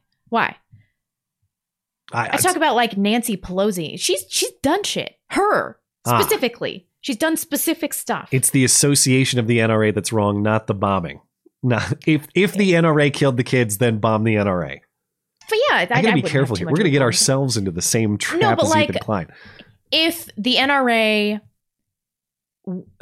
funded this guy and they sent him out there, or if Ethan Klein was like, this guy clearly was a glowy, he clearly had some kind of federal funding, we should bomb whoever funded him. All right. On board. Actually, hypothetically, Susan, I'm not even, this is actually hypothetical discussion. Okay. Yeah. Well, Klein also encouraged people to go get in people's faces, Okay. He also said, this is how he also violated YouTube's rules. He was critical of Governor Abbott's disability, which you can't do. And there was a hate speech component. Klein said of Greg Abbott, I hope someone puts a stick in his fucking wheelchair and he tumbles out of his seat. Send Abbott down a hill with nobody to hold the back of his wheelchair. Now, again, full disclosure, I have made Governor Hot Wheels jokes once or twice on this show in the past. Last I recall, when Abbott made a whole video condemning Gab for their hate speech. Anyway, but this generated a lot of Twitter controversy in the days since because, of course, YouTube says you can't question election results. YouTube says you can't question vaccine efficacy. YouTube says you can't talk about certain ideas they don't like, but at least for a little while, it was apparently okay to straight up call for a terrorist attack against certain targets, at least, until this morning. Ethan Klein has tweeted announcing that conservatives got triggered and reported him, so YouTube banned him for a week and removed the episode. If only they cared about dead kids as much as they do jokes, he says. Well, it is possible to care about both mass killings and incitement to violence. You could, condemn both of those things. He's so lame. That's my problem with him. He's lame. It's not the death threats. You need cool death threats, Ethan. Yeah. Step it up. And it's possible that wanting to defend your family is caring. This is where it gets super hypocritical. Ethan Klein himself knows this. Here he is recently describing how he has his own semi-auto shotgun at the ready for possible attackers. So I'm not against violence when it's necessary. Punching a guy for saying a stupid joke is not necessary. And if you want to test me, come to my fucking house, and I've got 7 bullets. It's a semi-automatic shotgun, and I can unleash 7 fucking bullets on you without even have to cock that bitch. What? I don't know anything about guns, but that doesn't sound right. I assume he means slugs when he talks about the his shotgun firing 7 bullets semi-automatically. Anyway, yeah, in general, that would not be the appropriate term for the projectile coming out. That was the only problem with what he said. Well, the other problem is that it's funny how capacity and rate of fire are relevant considerations when it's him and his family, yeah, who are on the line. Yeah. But, if you want to preserve such rights for yourself, it's because you love to dance on dead kids. And of course, all of this pushback is reasonable, I would say. But Ethan says that it's not reasonable. It's just a bunch of, what else? Anti-Semitism. He says he's never received so many death threats and anti-Semitic shit in his life. A lot of conservatives really hate Jews. Interesting how the death threats are wrong again now. So Ethan Klein calls for bombing innocent people. That's a joke. If I tweet, something that is perceived as a threat to Ethan Klein, well, that's a death threat that is beyond the pale. Oh, we should move on. Well, that's good because we're running out of time, and I still have plenty of things to talk about. I'd like to devote more time to this because this is in my opinion, such a significant sub-story of the Buffalo shooting. Of course, all of this follows that. You always make jokes and raise eyebrows about potential federal involvement, and then this story comes out a couple weeks after the shooting. Yes, there is a former federal agent who may have had advanced knowledge of the shooting in Buffalo. Yes, but I don't know. This did seem a little fetty to me. But I don't know about this. Okay. The specific thing. First of all, why are we getting this information? Let me go through the facts of this first. So these 2 law enforcement officers that have direct information about this Fed guy, they're investigating whether this retired federal agent had about 30 minutes advance notice of the murder on May 14th at Tops Market. And I think his name's Peyton Gendron, right? He killed 10 people. Yeah. So what happened was he had this Discord server, and it looks like he was regularly communicating with these people. And about 30 minutes ahead of the shooting, he sent, I believe, a link to the live stream of the shooting and his manifesto. So some people accepted his invitation into the Discord chat room, and they were able to review his plan and watch his live stream. They're particularly worried about these 6 people, but 15 people accepted it. But you can't tell if they just accepted it and they didn't read the manifesto. I'm not totally convinced that this really tells you. There's a lot of variables there. So you're telling me there's not evidence of of communication specific to the plot beforehand? Just that he sent it to these people, or that they were in a Discord chat together. And then they're not, so they don't know if the retired agent accepted the invitation. They haven't released his name or the agency for which he worked. And all they really know is that he was one of 6 individuals who regularly communicated in this Discord chat. Okay. So I'm not seeing any evidence that anybody actually had foreknowledge of it. It's possible that they did, but how often do you check your Discord?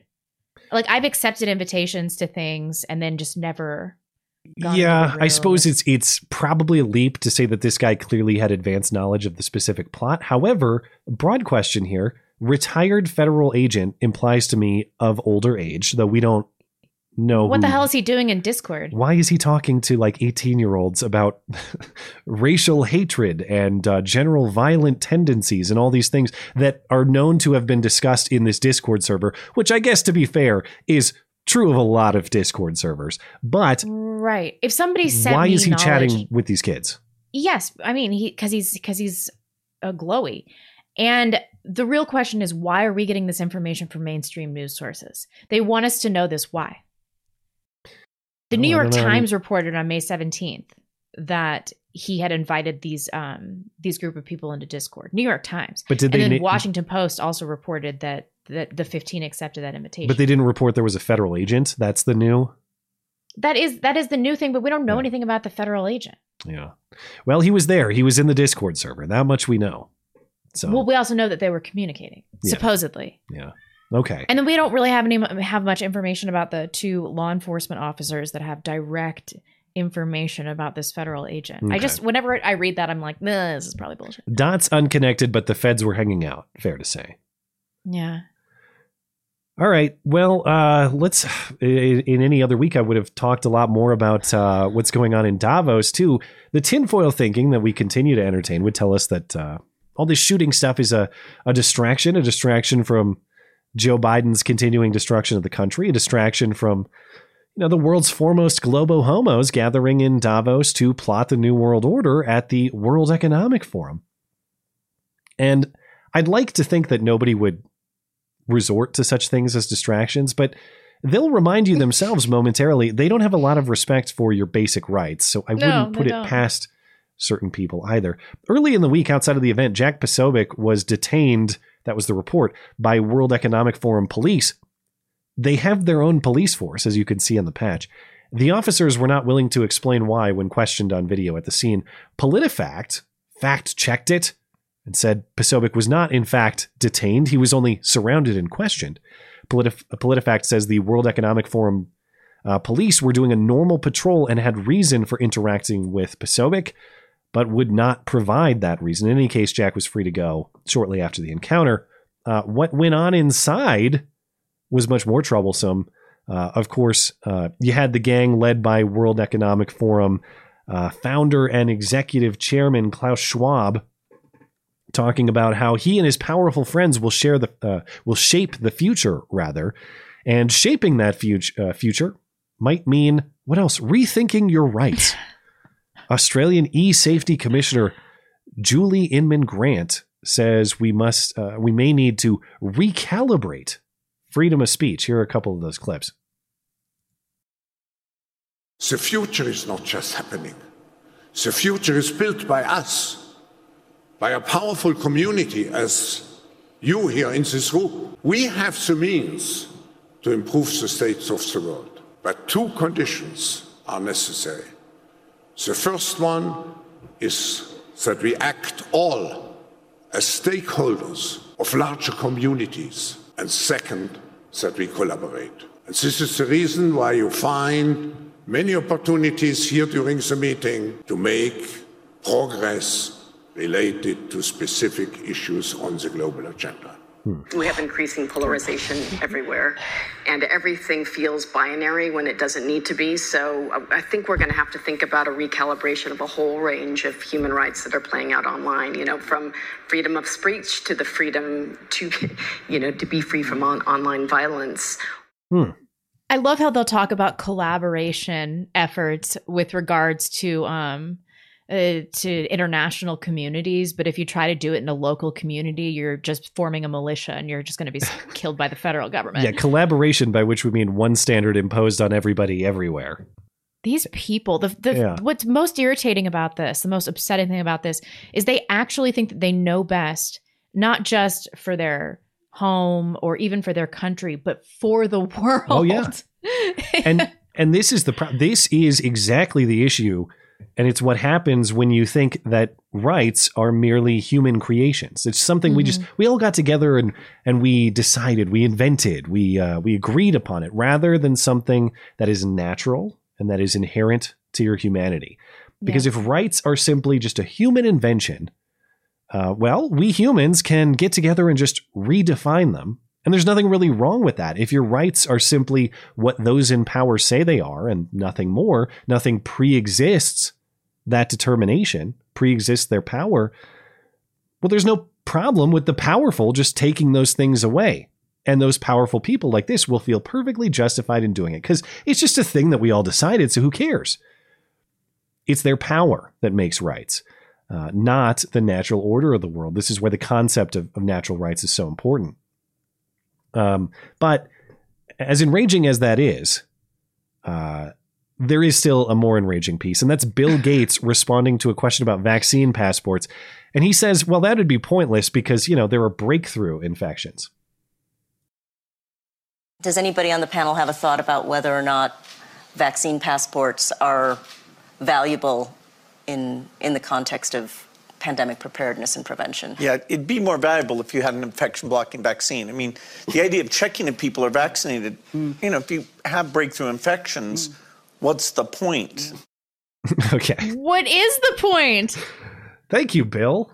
That was a bannable statement on YouTube mere months ago. That was reason to lose your job mere months ago. That was reason to get kicked out of your school mere months ago. Yes, it was. After a year of ruining lives to make sure that people were verified vaxxed, one of the Vax Kings is now saying it's pointless to even check. But yeah, I'm sure it was very well-intentioned the whole time. They just now realized this. And speaking of hysteria now expired, Michael Malice reminded us Friday, important point. He tweeted, "We've all forgotten that a judge struck down the plain mask mandate and the blue pill lost their shit and Biden said he'd fight it. And then nothing happened. So the corporate press just stopped talking about this extremely risky, life-threatening decision by an unelected judge." Yep. Yeah, we all did just kind of forget. And where is the graveyard that was promised? Where's the stack of bodies that we were surely going to see? Exactly. Yeah. It's as if the hysteria imposed upon us serves to subjugate, not to protect. And our president, all of us, though, that's the way that we should behave on the right. Yeah. Our president is certainly on team suffering disguised as protection or prosperity, as though you need more demonstration. But on Monday, Biden said that the gas prices that just keep hitting new all-time highs every day for something like 2 weeks now, well, that's all part of an incredible transition away from fossil fuels. And when it comes to the gas prices, we're going through an incredible transition that is taking place that, God willing, when it's over, we'll be stronger and the world will be stronger and less reliant on fossil fuels when this is over. This is going to be a haul. This is going to take some time. So I'm sick of these things that are so detrimental to us economically being spun as positives for our families, for the country, for the world. They're just gaslighting us. Yeah, the suffering is the point. And when you start assuming that what he's trying to do is destroy the country, his words and actions do start to make a lot more sense. Anyway, we got 3 cases of hoax hate before we get to the movie review, so I will have to keep these running quickly, but it is that time of night.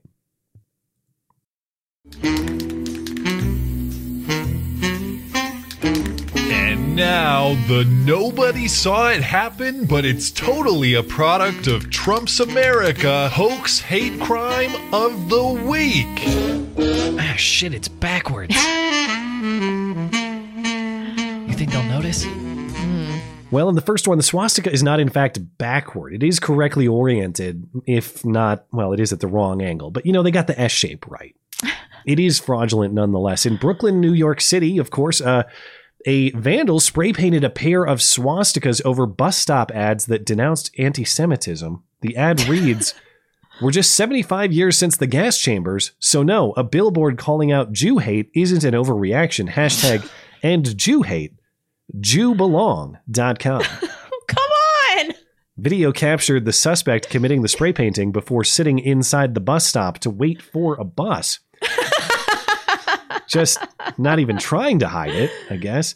Stacey Stewart, who is the co-founder of Jew Belong, said, quote, "The fact that our sign was spray painted with a swastika, let alone in broad daylight, isn't surprising." And I suppose I agree that it's not surprising, considering how commonly this sort of thing is faked. Just like it was in this case. Investigation identified 45-year-old Jewish woman Farnoosh Hakakian as the suspect. She has been arrested, according to Andy No on Twitter. I suppose it could be self-hate, self-loathing, real hate crime. I don't know. Her motives are not explained. Jubalong? Jubalong.com. Just amping up their own advertising. Well, here's a case of something that's a little bit new. We've seen so many episodes of noose hysteria. Of course, you can't have a knot of any sort of a loop shape tied into a rope without it being presumed hateful these days. Well, even if you need specifically that for something you're doing. Correct. Even if it has a perfectly reasonable practical purpose. In this case, there actually was a noose, or at least a replica one. But this is in Elmendorf, Texas, outside of San Antonio. A ranch was for sale for $3.9 million. It's a 5-acre ranch property. And a user browsing listings noticed that one of the photos for the property showed a replica 1800s jailhouse on this property with a noose hanging from the tree outside of the jailhouse. So the user filed a complaint and Zillow removed the listing from its website. Redfin also removed the listing later. Now, oh, come on. I had to see what this was all about. I found a listing for the property on another website, and it shows some of the property features, like here's an old style saloon that's on the property, made to look like an 1800s kind of setup, and it looks really cool. Did a little more searching, and there's an Instagram video of this young woman called Zillow-tastrophes. I assume she does something with property, a property on Zillow or whatever. She's going through the property here, and she's captured an image of what this actually was and said this is probably ill-advised by the real estate agent. But there you can see it's an old-style jail, like it's some 1800s setup, and then the tree outside the jail has a noose. And speaking of practical purposes, now I don't know if this is functional, but if the theme is 1800s justice, hanging was a commonly applied form of 1800s justice, regardless of race. But we can't have that. So I don't know. I would say that like seems like a cool property with this throwback theme, but I looked at it and it's all like the rest is all like 70s throwback. It's not like complete. I thought this could be, my own little Dutton Ranch or something like that. But instead it's a bunch of 70s country music, Dolly Parton type stuff, Maybe that's cool, but be consistent with your decor. Yeah, you gotta go the whole way through. But all right, I've if you have like certain, I don't know, if you have certain home decor that's disallowed on Zillow or other real estate listings now. Okay. Well, here's another one that's in ways a repeat of past attempts, in ways at least a little bit original. In Lawrence, Kansas, 2 black roommates say they found a note at their apartment building's community center saying that, quote, if you aren't white, don't come in. You got that under control? No. What the hell's going on with that? I'm so blurry. It just happened all We of a should sudden. set that up so it's not on autofocus. It should just stay put. But it'll get better or not. I don't know. Maybe if you disable and re-enable your camera, maybe try that. Okay, so Lawrence, Kansas, 2 black roommates say they found a note at their apartment building's community center that said, if you aren't white, don't come in. Our property manager does not deal with your kind. Emily Martin simply wanting to study in her apartment study room when she found this letter on the door. If you aren't white, don't come in. Our property manager doesn't deal with your kind. Immediately sending a picture to her roommate. It's kind of scary because this is where we live. So it's scary to think that we can't even go to use our amenities that we pay for. It's just scary to think that people still kind of think that way. It's 2022 and people are still ignorant, While we were at the complex, we saw this sign posted at the front entrance. Tonight, the apartment complex is responding, saying it wasn't one of their employees. I didn't think it was posted by the property manager, but it was kind of I could be living next to someone who posted that. People of color, we can feel somewhat safe in a place, but we're never completely feeling at home or safe because stuff like this can happen. It's so racist, Oh my God. Do you know what's annoying about this? I presume that the surrounding people are white. Tell me about your level of personal safety if you're living amongst a bunch of black people in the ghetto, and then get back to me. Well, there were about how you feel unsafe now. There were choices to live in this particular area. That's what makes it baffling. Why do you, if it's so racist and so scary, why do you continue to remain? But yeah, I mean, we're supposed to believe that this apartment complex rents to black people, but then doesn't deal with them after the fact. So sure. Yeah, why would she even bother renting to them? We'll sign the contract, but if you have any complaints, get the hell out, because we don't deal with your kind, except for housing them for pay. Yeah. Okay. But then they back off and say, well, we don't know. We actually don't think it was the apartment manager. We think it was some trolling neighbor. Well, then why were you implicating management? It says right here in the story, we can't even go use the amenities that we pay for. Yes, you can. The implication there is that the manager is stopping you from doing that. Of course you can. As far as the other sign that was placed near the property entrance, it reads, warning, racist property manager, don't sign, as in don't sign a lease agreement here. Presuming that they wrote that. Are we just going to ignore the fact none of these stories mention? It's obvious that both of these signs were written by the same person. The handwriting is identical. It's exactly the same, yeah. They didn't even try to hide it. These are low effort hoax hate. So clearly someone was trying to frame property management for something that is, at least this is my read on it. Somebody has had conflict with property management, is trying to frame them as racist right. for certain benefits that may be obtained. No. Highly likely it is these two women themselves. Yeah. But, I'm sure the real perp will be caught. I actually totally forgot. I wish we had more time for this story too, but we must discuss it. Have to talk about it. This is of hoax hate theme, but of course none of it is a hoax. The hoax hate theme, we always hear about this epidemic of trans murders, hate crimes against trans people, all these killings against trans women, disproportionately murdered out of hate, they say. Well, number one, they're not disproportionately killed. It's a few dozen cases a year. The murder rate among trans people is much lower than the population overall. Number two, a huge amount of the trans murders that they cite are in Puerto Rico, numbers that are then assigned to the U.S. as though that's at all representative. And relevant to this case, and extremely commonly in these cases that are cited by the Human Rights Campaign and others, these quote-unquote hate murders are often sex encounters gone wrong. You say you are a chick, you show up and perform a few services, and then your genitals are later revealed, and there's a certain response by the recipient of those services. And that is exactly what happened with Mr. Atute here. Atute is, I think. Are you serious? Whatever. Yeah, Atute is his name. So what happened was he was a college football player in Virginia, and they were a Tinder match, and this... Were you just telling me I had an audio problem? No, I'm scratching my own. No. I was like, oh no, my video, not my audio. No. So they were matched on Tinder, and it looks like the dude was posing as a chick. No, he 100% was. Yeah. Yeah. And so they met up so that the tranny could blow him. Seriously, this was specified. And then he did.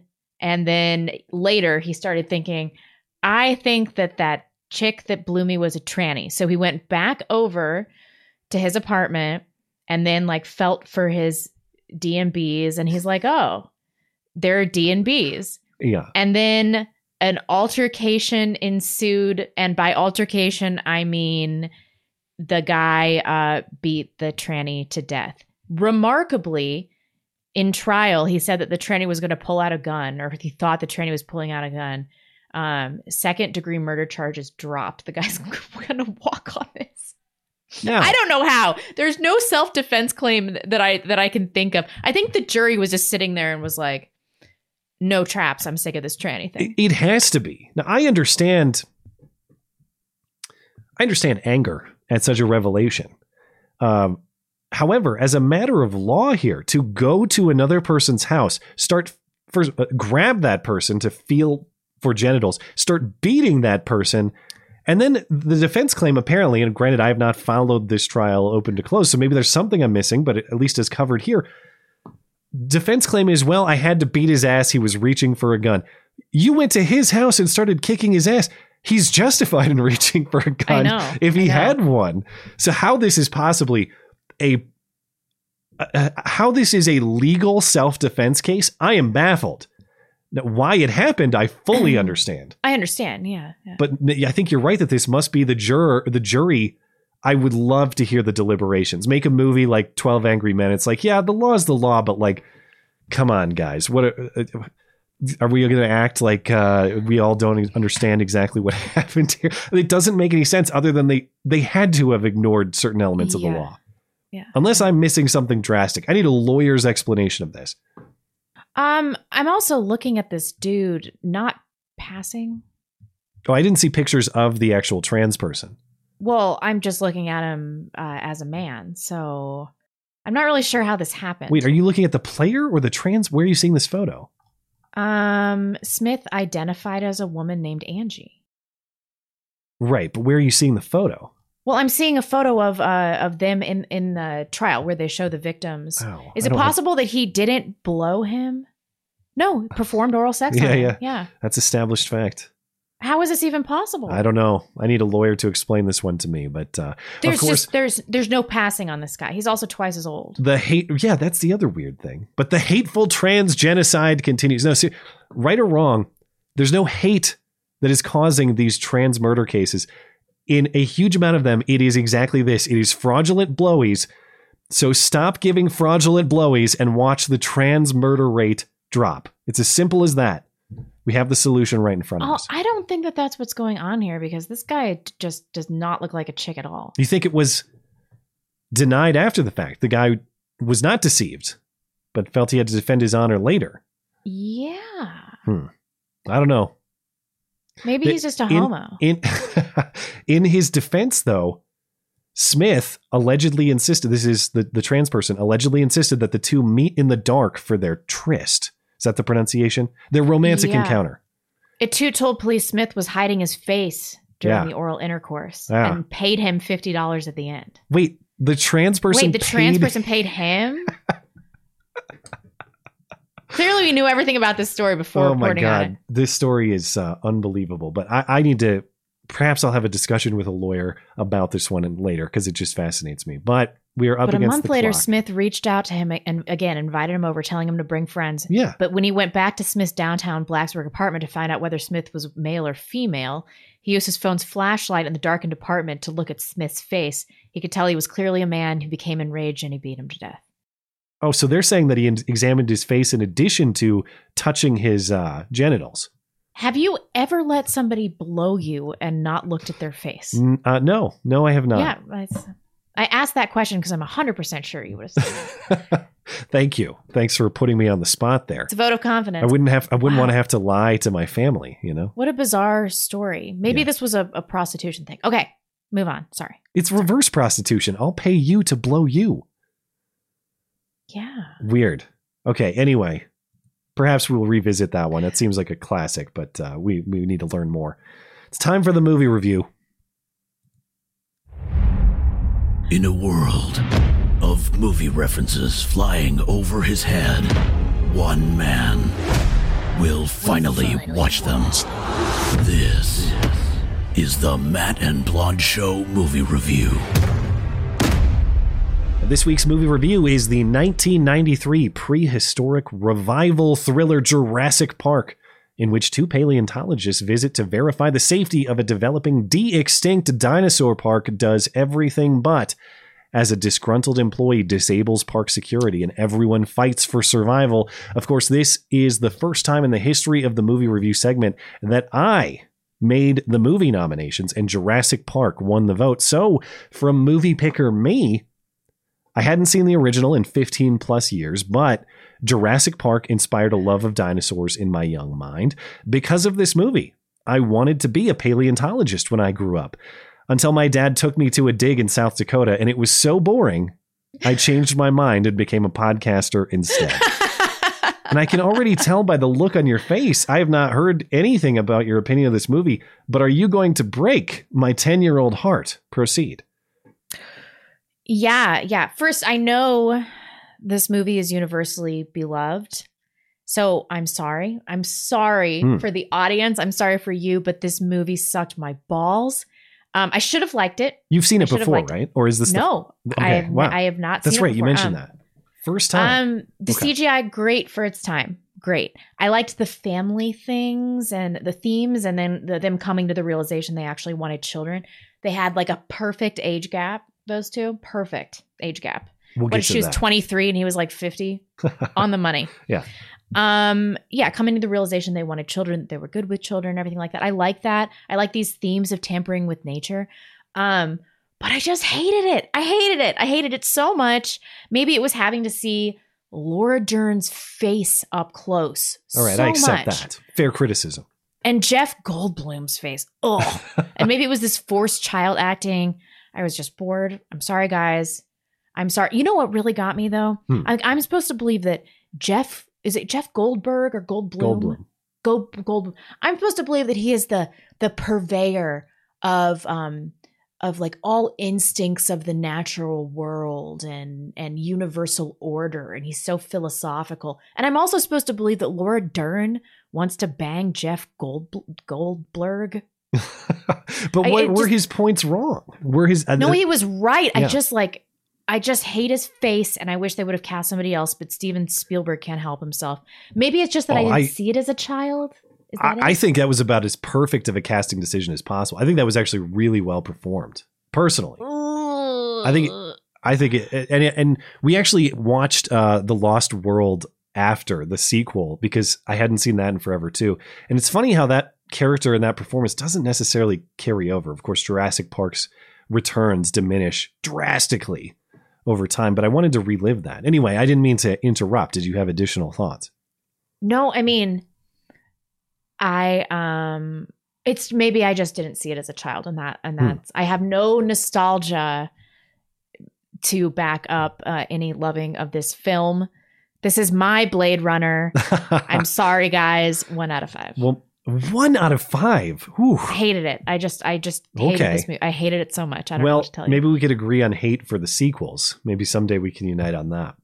But of course, just because I liked a movie in the past doesn't mean that I love a movie today. So I go into it with the same open and critical mind that I'd watch any other movie. And like I said, I hadn't seen this in 15 plus years. Did you still love it? Oh, I did. I still loved it. And almost every scene is a legendary scene. There are very few scenes here that are wastes of time or that don't have value. Every single one has become a massive cultural reference, a meme, something that other movies have tried to imitate. You could list them all. The clever girl trap, the raptor stalking in the kitchen, the T-Rex attack, even the arrival when they first see the brachiosauruses, and just the sight of the dinosaurs originally is such a cool moment for dinosaurs to be brought to life in a way they hadn't previously. So you mentioned the CGI. That's the cool thing about this, though, is it was actually mostly puppetry. It was by the T-Rex is almost exclusively puppet work. Even the raptors, it was a 6-foot raptor puppet and humans in a raptor costume. Now, there is a lot of CGI for the giant dinosaurs. It really held up, though.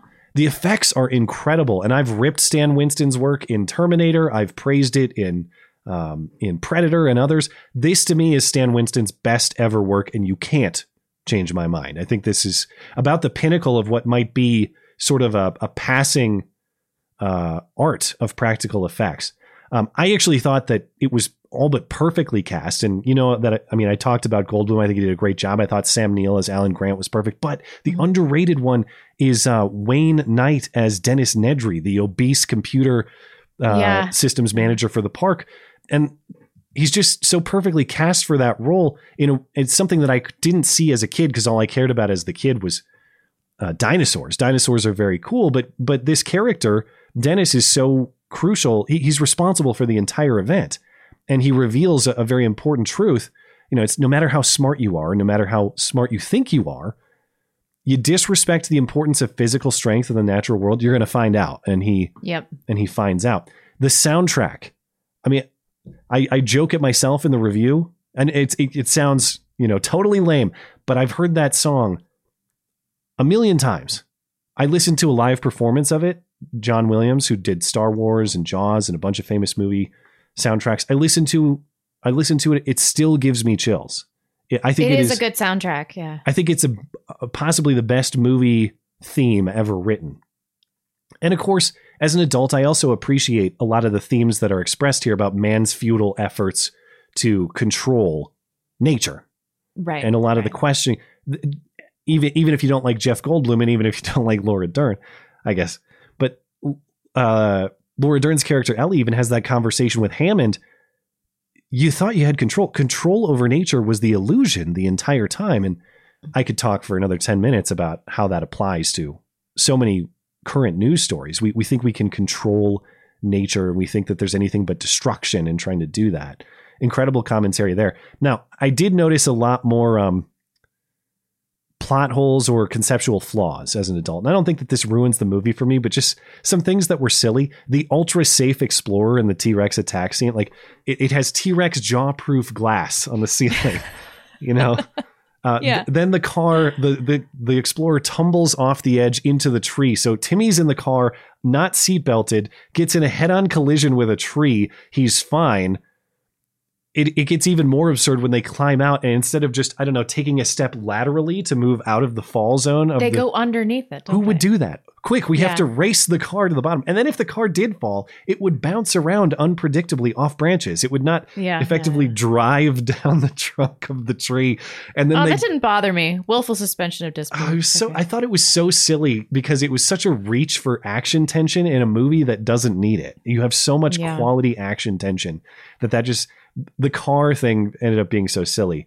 Also, another point of silliness, why would they house critical power infrastructure in this bizarre jungle shed? Like across the compound? Yeah, it's like, I get that maybe you don't think dinosaurs can access it, but is weather not a consideration? Wild animals not a consideration? It should clearly be right there. Other people accessing it? Like that it just is silly to design it the way that they did. Timmy's fall from the electrified fence? No sense. Like Grant is right under him. Timmy, you got to jump. Hurry. 1, 2, 3. He gets zapped. He flies like 25 feet horizontally. And then Grant is still there to catch him, even though Grant was just right under him. How the hell did the T-Rex just sneak into a building at the end? The Raptors finally corner them. It looks like they're finally done. T-Rex busts in to save the day. How did nobody notice that a T-Rex got inside the building? Yeah. Didn't seem to do any damage. It just snuck right in. And lastly... Did Hammond just bail on his entire staff? Throughout the movie, we see dozens, if not hundreds, of biolab staff, security staff, hospitality Where'd they all staff. go? He just bails. And the whole point of the movie is, I really got to get this lawsuit threat under control. He just created how many wrongful death lawsuits by leaving all his people on the island to die with dinosaurs that are not under control. So, you know, it's not perfect. Other thing, I'm out of time, so I'm not even going to discuss the Laura Dern, Sam Neill thing that's relevant. She says their age gap was inappropriate. I have some commentary there if you want to read about it. And I also, so stupid. The eye candy Jeff Goldblum, for as much as I actually like his performance when he's injured in there with his shirt unbuttoned in this bizarre way.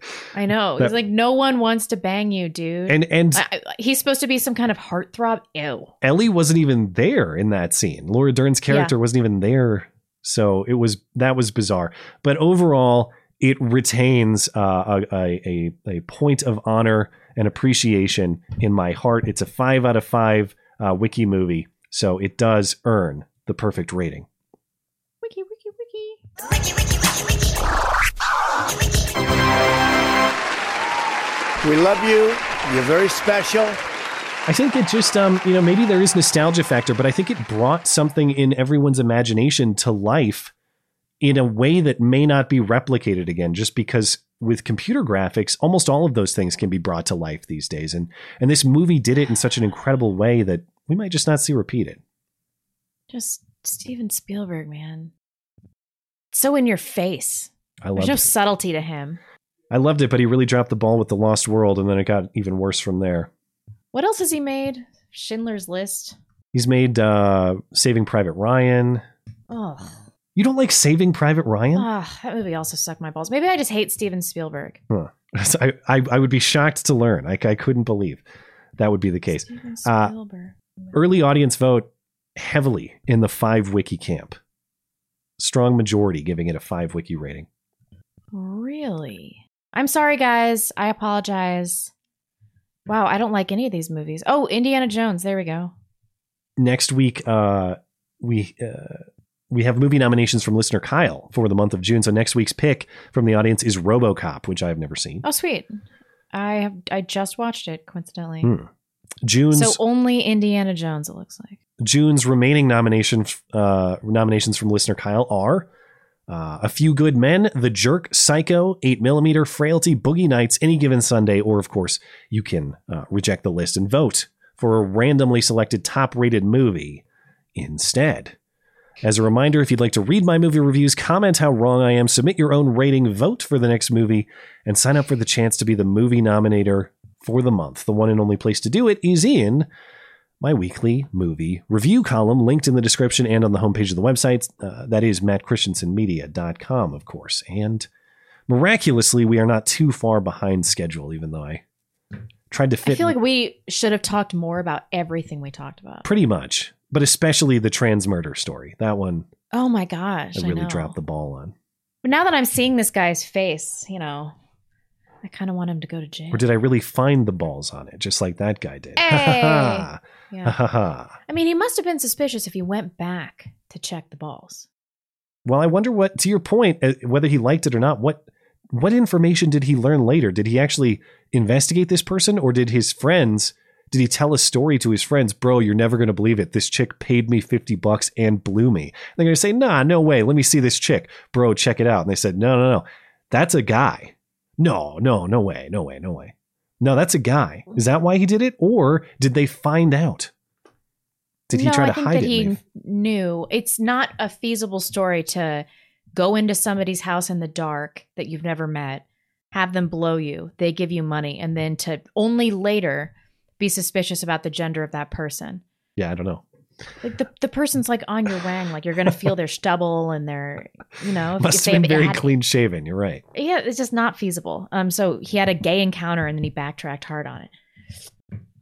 Okay. On that note, are you ready to go? Do you want me to do over something? On D Live, Herb Ever smells. Ew. Gila Klein might be the most busted bitch on earth. This is Ethan's wife. I don't know much about her. She just had a baby. But I have said that about her before. Is that all it says? That's all it says. I don't know anything about her. I don't know if she's what her beliefs are, or what she's said about the current predicament. Are you good? I can check up on TV Stream if you're ready to go. Oh, I'm ready. Yeah. Boatswain's mate. Did I say something bad? No, it's fine. Right. If Mr. Medicare has one infrequent stream tonight, as he promised, I'll have to catch this on the replay. Sorry, I understand. We all have Mr. Medicare. Well, whenever you choose to tune into the show, we appreciate it. So thank you for that. Kyle Petey. This is random, but I remember you shouting out Saigon before. I assume he means Sargon. I heard him for the first time on Adam and Stitch show, and he sounded like your typical TDS sufferer saying Trump was radical and calling the travel ban a Muslim ban because he hated Muslims? No, that's definitely not Sargon. Wasn't there an animator called Saigon or something? I don't know. It's spelled like Saigon. I don't know what he's talking about. Yeah, well, I mean, who knows? I don't know what work we were talking about, so it's hard for me to remember. I assume it was probably a while back, but if you know the specific reference, but I just don't know. I also don't. Disturbed 2K7. Lost one of my old captains, Navy lieutenant, and an old classmate, Marine sergeant, this year to suicide. Some of the best people I met, to my brothers and sisters, even if your command doesn't care. We do. Thank you for saying that. It is a huge problem in the military. Appreciate it. And thank you for supporting the show, and thank you for your service to the country. And I'm sorry to hear about those guys. He also said, I want to repeat a Michael Malice quote to the police. There's no law so obscene that the police would not be willing to enforce it, up to and including max execution of innocent children. Yeah. I'm supposed to believe that they were so worried about endangering their lives. Why would you join the police force if you hadn't accepted some kind of assumed risk?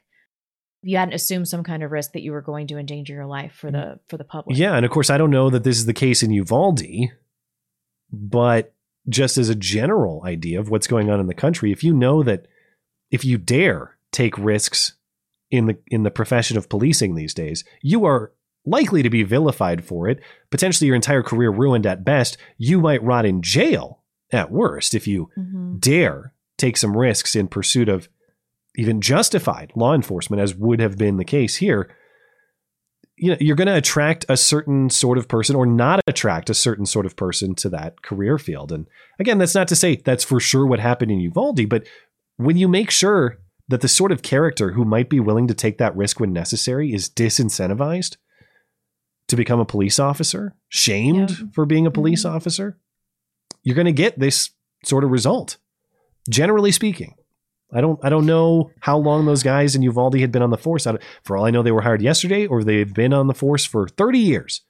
But the more difficult, the more difficult you make that difficult job and you shame people for taking the risks that have to be taken, you just get people who will stop taking the risks. You get events like this. Shittier police. It's kind of a self-fulfilling prophecy, isn't it? Yeah. They're always complaining about police, and then those complaints have led to a weaker police force, making them actually worse. Yeah. Jonathan Prezios, you guys need to watch Gone Girl. I've been reminded of the movie recently with the Depp versus Turd trial going on. It's such a good movie, but one that spoilers might actually ruin. Extremely underrated. I've seen Gone Girl. I really liked it. Is that an Amber Heard movie or what's the connection? No, it's just about a real psycho. Oh, so there's the connection. I've not paid that much attention to the Depp trial, but they just finished up, right? What? They just finished. Yeah. So it's with the jury now, correct? I think so. Am I going to have to keyword search turd to get back to where I was? I can take over for a minute if you need. Yeah, that would be great. All right. Charles Yaus says, shout out to my dad who spent 2 years in Southeast Asia banging hookers in Saigon and shelling the Viet Cong with howitzers from a safe position behind the lines. Well, thank you, Charles. It sounds like he really lived it up. That is not the next one that I saw. I think we skipped about. Oh, no, I'm talking about, I'm on Tippy Stream. Oh, gotcha. Yeah. Sorry. Do you want me to continue or are you good? No, I'm good. Boogeyman 917 says, cheers to you, Kirby D. Sorry. Blonde, I know you collect body parts. I can let my helmet go for a cool $1 million. Is that a penis joke? I guess it must be. $1 million. You seriously would sell me your dick for $1 million? I wouldn't buy it. I'm drawing a line there. I don't want anybody's penis. Okay. In a jar. Robin D. Banks, don't let Pride Month get you down. 2022 is the year of the red pill. We got this. Meme the debauchery and show it to the world. Libs of TikTok got it right. Let's emulate her success.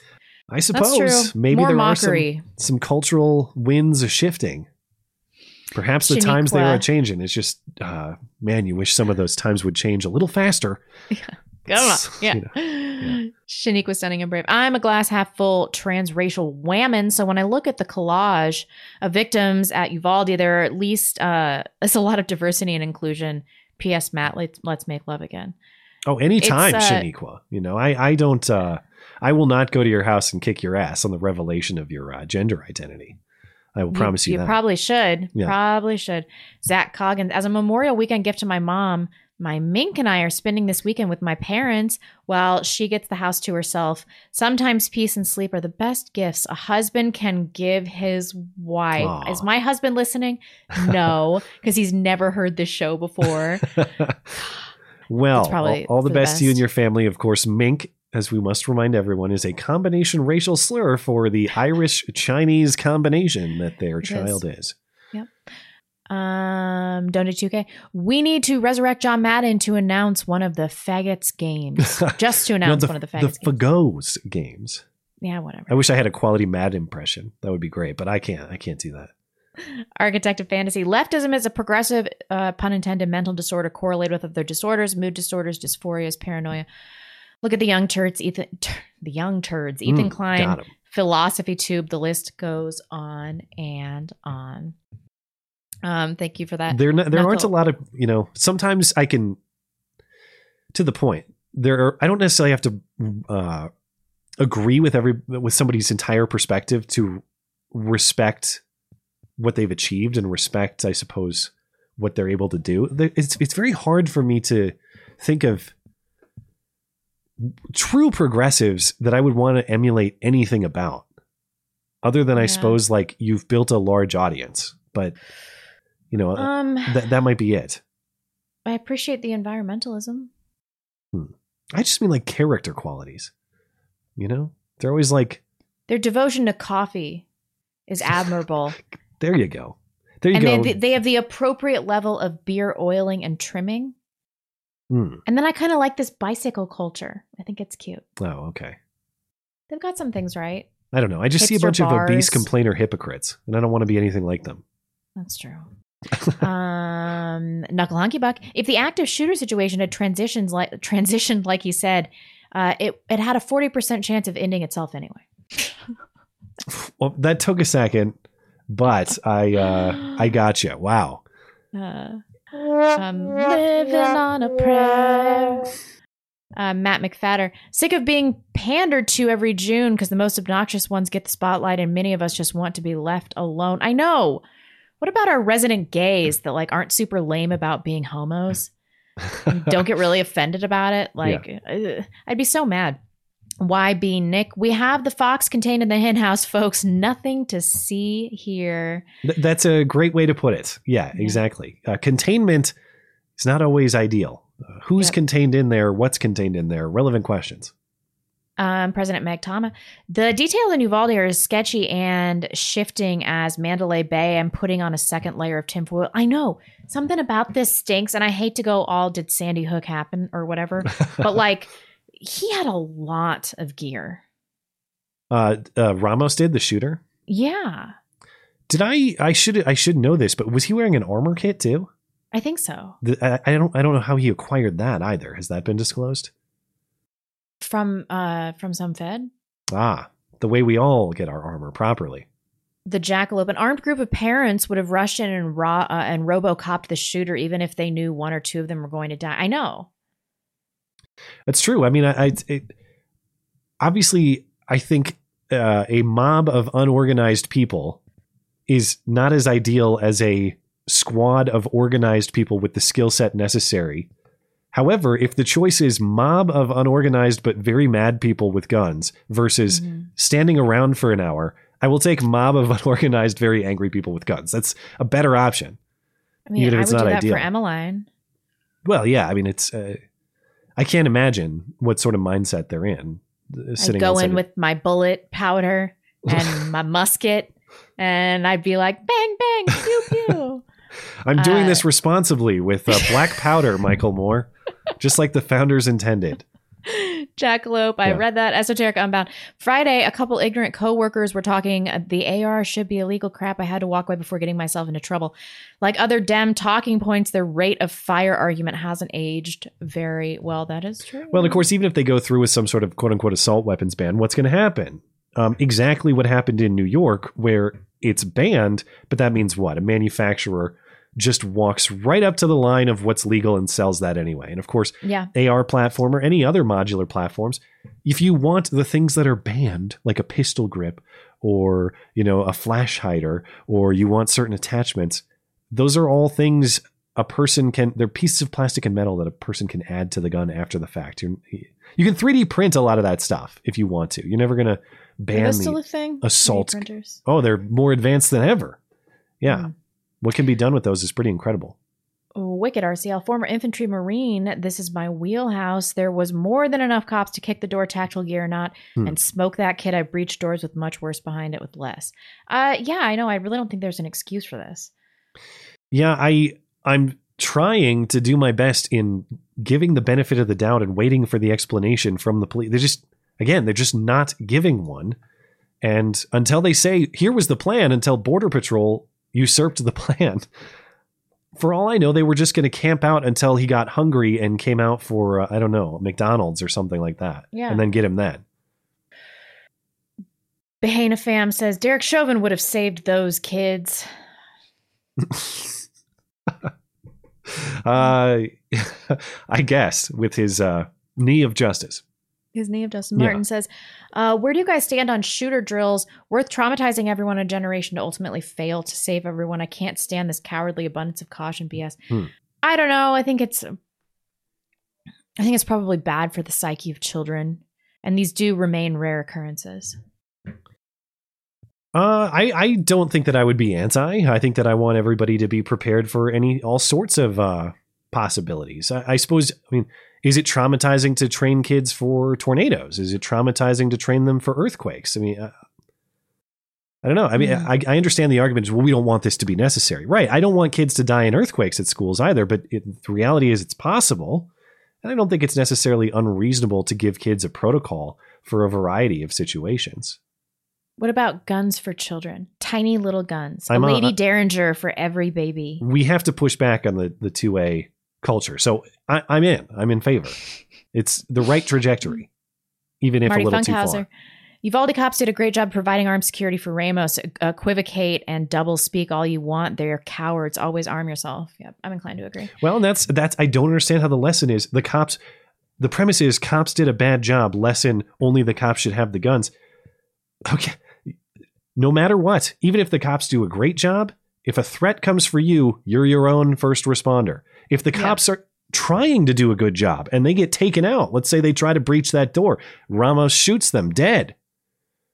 You're still there. You're your own last responder. Okay. Like whether the cops are capable, and whether they actually achieve what they're trying to do, there's nothing that can substitute you being prepared to handle the situation for yourself if the situation confronts you.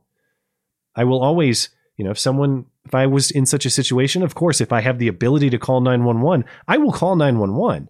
But I know that that's not always an available option either. And you need to be prepared in case it's you that needs to respond on behalf of yourself or others. Yeah. I don't understand how the lesson here is let those, we hate the job that those guys did, but make sure only those guys have the guns and the ability to respond. It's a preposterous argument. People don't trust themselves. That's why. And they still have faith in institutions despite their myriad failures. Simple Dan forever. Tragic as this is, it gives us a good intel.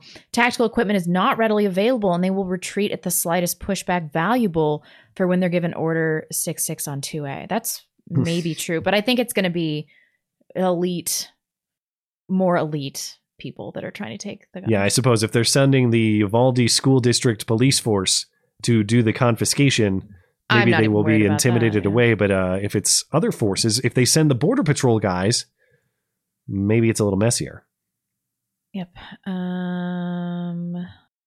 Man, I keep losing my spot. This app is so stupid. Okay, glow in the dark. The cops couldn't disrupt the holy ritual of guns are bad. The feds need innocent blood to stop the bad gun nuts. He also says a good guy with a gun won't stop a bad guy with a gun. We should stop giving Ukraine guns. It won't stop Putin. Ignore the CBP agent and the woman that stopped a shooter a few days after the Texas shooting. And he also said the founding fathers gutted other men with bayonets. The carnage they saw would make more puke. That's exactly right. Yeah. Well, nothing could make Michael Moore puke. He holds down his food very well. But thank you for the support for the show, too. Robin D. I am not going to be niggardly. Guys, yesterday was the 6-year anniversary of another fatal shooting on the 28th of May, 2016. Harambe, peace be upon him, was brutally gunned down. May he forever rest in pepperoni red. That's true. That's true. I do remember. That was right when the show started. We even played a Harambe tribute song for a little while that summer. I'm still sad. Zulu Charlie says Jen Blackie. Yep. Pablacki. Don't be racist. Jen Pablacki. Esoteric Unbound. I forgot to mention that I wanted to cite the correlation of school shooters with fatherlessness, but one of my coworkers is, I don't need no man and my boy doesn't need a father feminist. Yeah, I mean, he had an absentee father. People want to tell me that's unrelated. Ken Nichols, would Michael Moore advocate to repeal the First Amendment for the networks because the founding fathers hadn't envisioned radio and television? You should ask him. The sad thing is, I think he might. I think he might say, they never have foreseen the damage that people like Rush Limbaugh would do with a radio. He might say something like that. Consistency, credit for his honesty, maybe credit for his consistency. Glow in the dark, ignore knife crime in London that has over 46,000 knife incidents and similar murder cases as Chicago. We need common sense family reform. Yeah. Cast off left-wing values. Bring back more wholesome values. That is on the nose. Make dad great again. Dad gets a lot of this bullshit under control when he's around to do it. Rodzilla. By the signing of the Constitution, the Girandoni, is that right? Air rifle was available. It could fire its entire magazine, 22 rounds, in under a minute, extremely lethal. The founders saw advances in guns they knew. And that's also a preposterous argument, to think that these highly intelligent men that were building a nation, the super high IQs, could not fathom that there would be technical advancement across all arenas. Yeah. And what they were talking about was timeless fundamental truths that are not subject to technological change of the day. These are things that are part of the natural world around us. They're not any more changeable than gravity or any other natural force. You have a right to defend yourself morally. It's a moral truth that pre-exists any of our attempts to try to enshrine morality in law or try to set rules for our behavior. It doesn't matter if there's a government telling us that murder is wrong. The reality is, in the natural state of the world, it is morally wrong to take the life of another person, because that, in cold blood at least, because that life has a purpose. If you accept the premise that life has a purpose, the rest of the moral structure follows. Exactly. Yep. But, you know, if you grant the premise that life, it's all big accident, life has no purpose, we made up the rules, well, very convenient. We can just make up the rules after the fact. We can decide that murder is okay, and we can make dinosaurs and get lectured by Jeff Goldblum. You know? Yeah, really. Redeemed one. I was in high school during Columbine. You could tell which hunting season it was by which firearms were hanging in the headache racks in the trucks outside. That can't. Oh, is that what they're called? I think headache might be a typo, but it just rifles in racks on trucks outside of the school. He said no one got shot. Yeah, there used to be a more trusting environment around guns, I think. Yeah. Trav to the world. Nedry, you can run this whole park from this room with minimal staff for up to 3 days. Field vet. Before I make the boat with the others, staff wasn't abandoned, all left on the last boat. That's why the park is so empty. Did I miss that detail? Maybe I need to go back and revisit. You might be right. But wait. Yeah. Wait. Before I make the boat with the others. So everybody was in on the bribe with... Is that the case? That seems implausible too, though. That he had this deal where everyone was going to be evacuated? No. I don't know. There's no way that everybody else, because if everybody else is in on it, then why would he have to conceal what he's doing from everybody else? I need to go back and listen to this.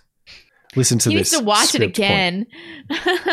If you show me that, when does that Asian lab worker guy who's debating with Ian Malcolm, Jeff Goldblum's character, whenever he escapes, I need to know where did he go? I know. Brian Selter. I can't read the rest of that though. Sorry. Professional potato. Is that it? Yeah. Our Lord and Savior George Floyd has been sober for 2 years. Thoughts and prayers for the junkie is dark and full of errors. Why did we get so much George Floyd poetry tonight? Did one inspire the other? Maybe. Because of Barack Obama's tweet. But that wasn't poetic. It was. Well, maybe. It spoke to my heart. All right. Righteous God. Gun Control Act of 68, signed by Johnson, restricted mail order sales after JFK assassination. Before that, only 2 laws in 1930. Laws imposed taxes on gun manufacturers and governed interstate commerce of firearms. So Sears mail order Tommy guns confirmed, right? That's not a mistaken understanding.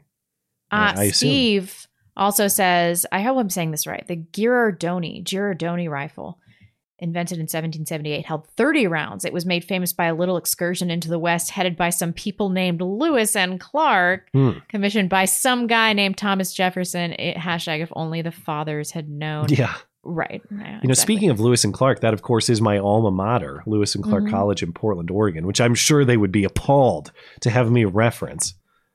I don't know. Whatever.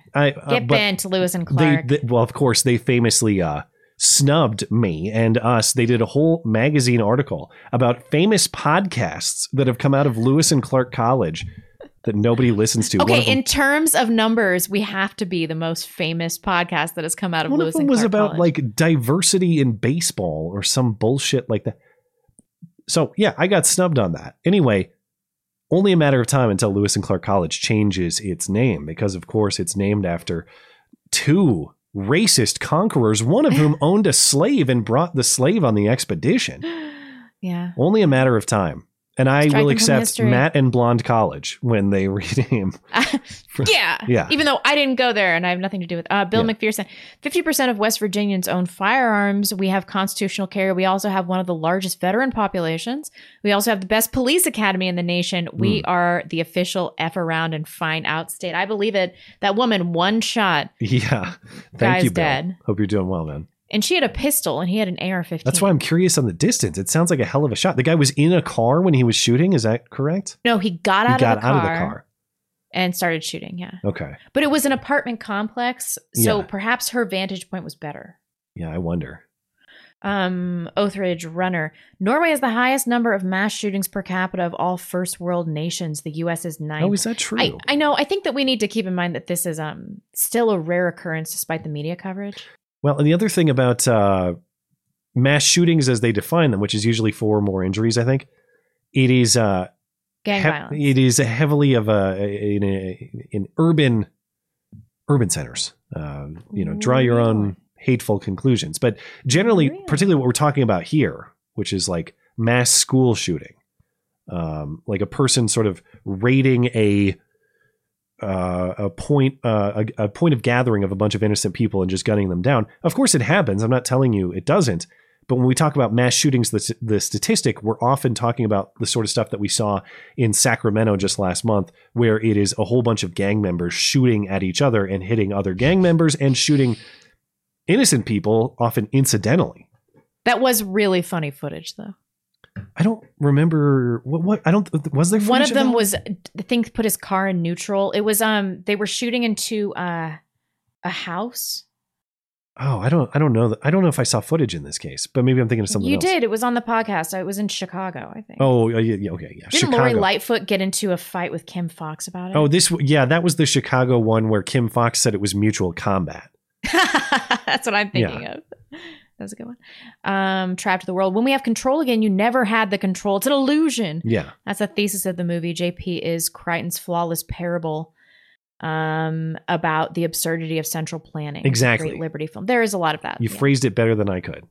Thank you, man. And perhaps I have unfairly besmirched it with my accusations of not being thoughtful about staff evacuation. Glow in the dark. WEF thought. Everything doesn't need to be a binary. Me, an intellectual. You just made another binary. Yeah. The World Economic Forum thought, the Australian lady. THOT, Yeah. right? Yeah. Philip Tabarek. The LP is ours. The Ron Paul revolution is alive and well. Join us. I do love Ron Paul. Hal Edwards. I recommend you both watch The Crying Game. It was the closest I've ever come to screaming in a movie. All right. A lot of people have told me that. Glow in the Dark sent a few more. Uvalde cops had LVL level 4. Is that what this means? Armor? Yeah. They would have had a good chance to take out Ramos without serious injury as long as they are decent shots themselves. There have been 150 cops there near the end. They had the manpower, period. He also said in the 1950s, the schools had shooting ranges. We love no you. School shootings. You're very special. Thank you, Glow in the Dark. You're, I guess, our assumed Fed supporter. Yeah. Glowy. The leftist corruption has caused more death than guns. Yes, there wasn't this culture of fear around firearms, even when I was in high school. Laser 47. I don't see any similarities between the Jurassic Institute of Virology and Wuhan Park. Wait, did I mess up the names? Hashtag tranny dinos. Good point. Yeah. Das Pooch, Jesus fucking Christ, Blonde. You hate Jurassic Park, a movie that is 10 times better than Blade Runner. Lol, get wrecked. Blade Runner is a classic. Jurassic Park is a steaming pile of dog shit. Fight me. I don't care. It's hard for me to imagine hating Jurassic Park. I get that. It's hard for me to imagine anybody hating Blade Runner, like but here we are. Half the world hates Blade Runner. It's probably one of the most polarizing movies of all time. It is polarizing. I'll give you that. A mass appeal is not my jam. Except I do a lot of things to appeal to the masses, so maybe I should backtrack on that a little bit. Kyle Petey. It was definitely Sargon. It was on a recent Stitch and Adam show. I believe it was Blonde who recommended him. That doesn't sound like me. I'm also skeptical it was Sargon, like Carl Benjamin, because he understands Trump. I don't know if he's like a Trump super fan, but Carl. I don't remember, gets Trump. honestly, Kyle. I'm sorry. Gary Christensen. Show's almost over. Not enough time to make a joke. I have a good one about garbanzo beans. but I'm saving it for another podcast. Keep up the good work, by the way. I was a Christensen before it was cool. Well, it's not cool now. What are you talking about? Yeah, we like terrible movies. We don't like Blade Runner.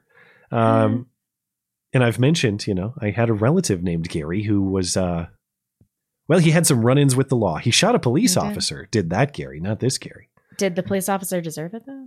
And he survived, too, as far as I understand. Knuckle Honky Buck. I give no credit for Michael Moore's consistency. I'm sure he has the consistency of a bowl of Jell-O and spaghetti noodles. He also said, Matt and Blonde College is a bad name. I vote for University and the Beta. We have to revive the old show name one way or another. That seems fair. Okay. I do love it. We are a little bit past the bottom of the hour. I just have Tippy Stream if you're able to hang out. But if you need to bail, let me know. Let's see. Eric Burns Marsh says, I second the motion. Gringo O'Rourke is a sick son of a bitch. Agreed. Little Stanky says, Ayo ma N-word with a A. Soft N-word, not an R. I've been fitting to get into a good Bible study group for a minute. Y'all gonna have to get me into that. If I do that shit, y'all gonna get me into heaven. All right, he needs a ticket. Little Stanky does. Amazing Esteban. You're welcome to join, Little Stanky. Sorry, Lil Stanky. There's no T. Lil Stanky. Amazing Esteban. My great friend is sort of related to him, not by blood.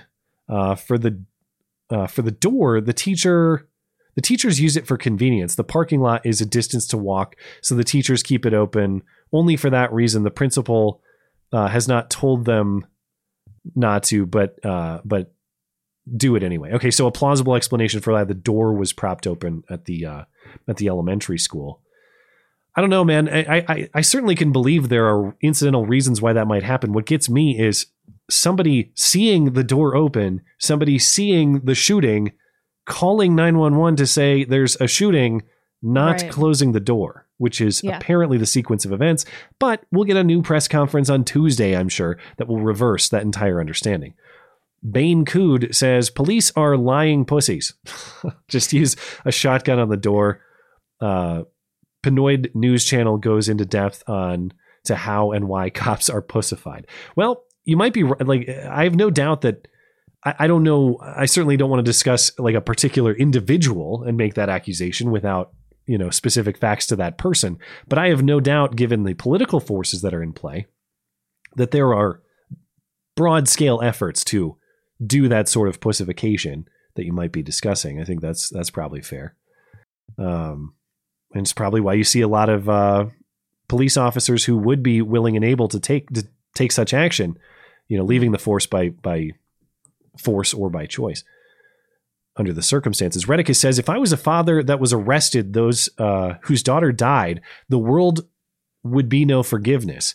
We haven't accomplished anything by breaching the perimeter, but with 20 plus officers, their names would be mud. I don't know. I mean, I can only imagine what it's like to lose a kid in that situation under any circumstances, but the rage that those families must be experiencing given the news that keeps coming out. Just terrible. Unimaginable. Redicus also says, on a brighter note, the Border Patrol agent that got a call from his wife, the teacher, and left a haircut with the barber's shotgun screams America. Someone needs to make some fan art. Yeah, I don't know all the details on that, but that is true. There was another Border Patrol agent getting a haircut, got a call, borrowed a shotgun from the barber, and headed on over.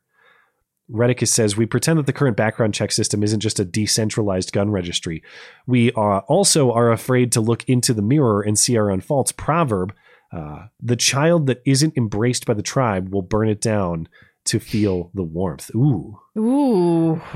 There is some truth to that as a technical matter. When you go get a background check at your gun shop, the gun shop is required by law to maintain a record of that transaction and the gun that was sold, including the serial, for inspection upon request. Upon a warrant or whatever law enforcement investigation happens later.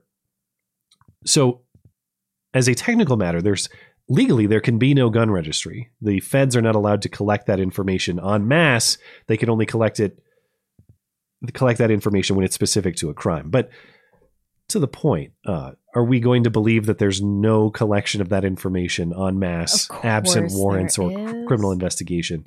Yeah, I mean, the infrastructure already exists in large part. I certainly accept that. N-word, F-word says we need to look no further. What? We need to look no further than certain characteristics to see who is behind the relocation of Jogger McFentanyl to Epstein's recently vacated island, but we'll never hear the Les Pablackis, the Les Pablackis of the world do anything other than carry their kosher wine. Okay, a lot to unpack on that one. But, spicy. I'll just leave that where it is, Mr. N-word, F-word. Xander says, when did Texas become full of pussies? A bunch of useless Republicans and pussies who would even allow those animals to protest like that. No wonder Democrats are taking over that state. I suppose there could be some truth to that. In fairness to the protesters, I haven't seen a lot of evidence of criminal activity. I didn't see any violence or anything. Like the protesters look like a bunch of absurd jackasses, point taken. But I don't know that you could really, I don't know that there was cause to go stop them, I suppose. They were just, yelling things. But maybe, I don't know. Phil says, this is the periodic reminder to myself and the others that the in real life connections are what matters in the end. Touch grass, find your tribe, make babies. That is true. As much as I appreciate internet connections and it's my career and made a lot of friends and I think made a lot of meaningful connections through it, and other people have too through this show and elsewhere. The internet is great at connecting people. However, when it is your only means of talking to people, the virtual aspects of it cannot be erased. So yeah, there's a reason I have to turn off the internet every single day and experience time by myself doing other activities, experience time with my family, experience real people. It's because the internet is not a substitute. It might be a thing of value, but it's not a substitute. Yeah. Xander says, I wish Eternal Sunshine of the Spotless Mind would have been chosen. Great movie. I agree. It is great in my memory. I haven't seen it forever, but okay. Kim, lastly, says, I was hoping to watch live, but got caught up in a conversation on culture and theology. Excited to hear about the Bible study and looking forward to listening to the rest of the show. Blessings for both you and your families. Well, you as well, Kim. That is very much appreciated. I am not going to be niggardly. And I think we are all set. We're good on DLive. Are you good on YouTube? Yep. Okay. Give a quick refresh here just to be double sure. Oh, wait. I have one more on YouTube. Christian says Blonde is secretly attracted to Jerry and the Let. Is this Jerry Seinfeld? You love him. It's like AOC. You criticize because you want to date. That is confirmed. Oh yeah, totally. All right. Well, thank you guys for hanging out with us tonight. It is very much appreciated. On a holiday weekend, no less, and with difficult news, no less. Of course, we thank those who made the ultimate sacrifice for this country once more. And if you're listening later on demand, we appreciate you for tuning into the show as well. If you're looking for more to listen to, perhaps you have some travel time over the holiday, you can find more listening material on the audio platforms, including Blonde's interviews, which I will post the latest one tomorrow. You can also find that on our YouTube channel. We also have the replays of the call-in show. You can listen to those as well. All sorts of stuff linked in the description and on the homepage of the website. That's mattchristiansenmedia.com. We will be back next Sunday, because if it's Sunday, sorry, Chuck Todd, it's not Meet the Press. It is the Matt and Blonde Show. Have a great evening. Bye, guys.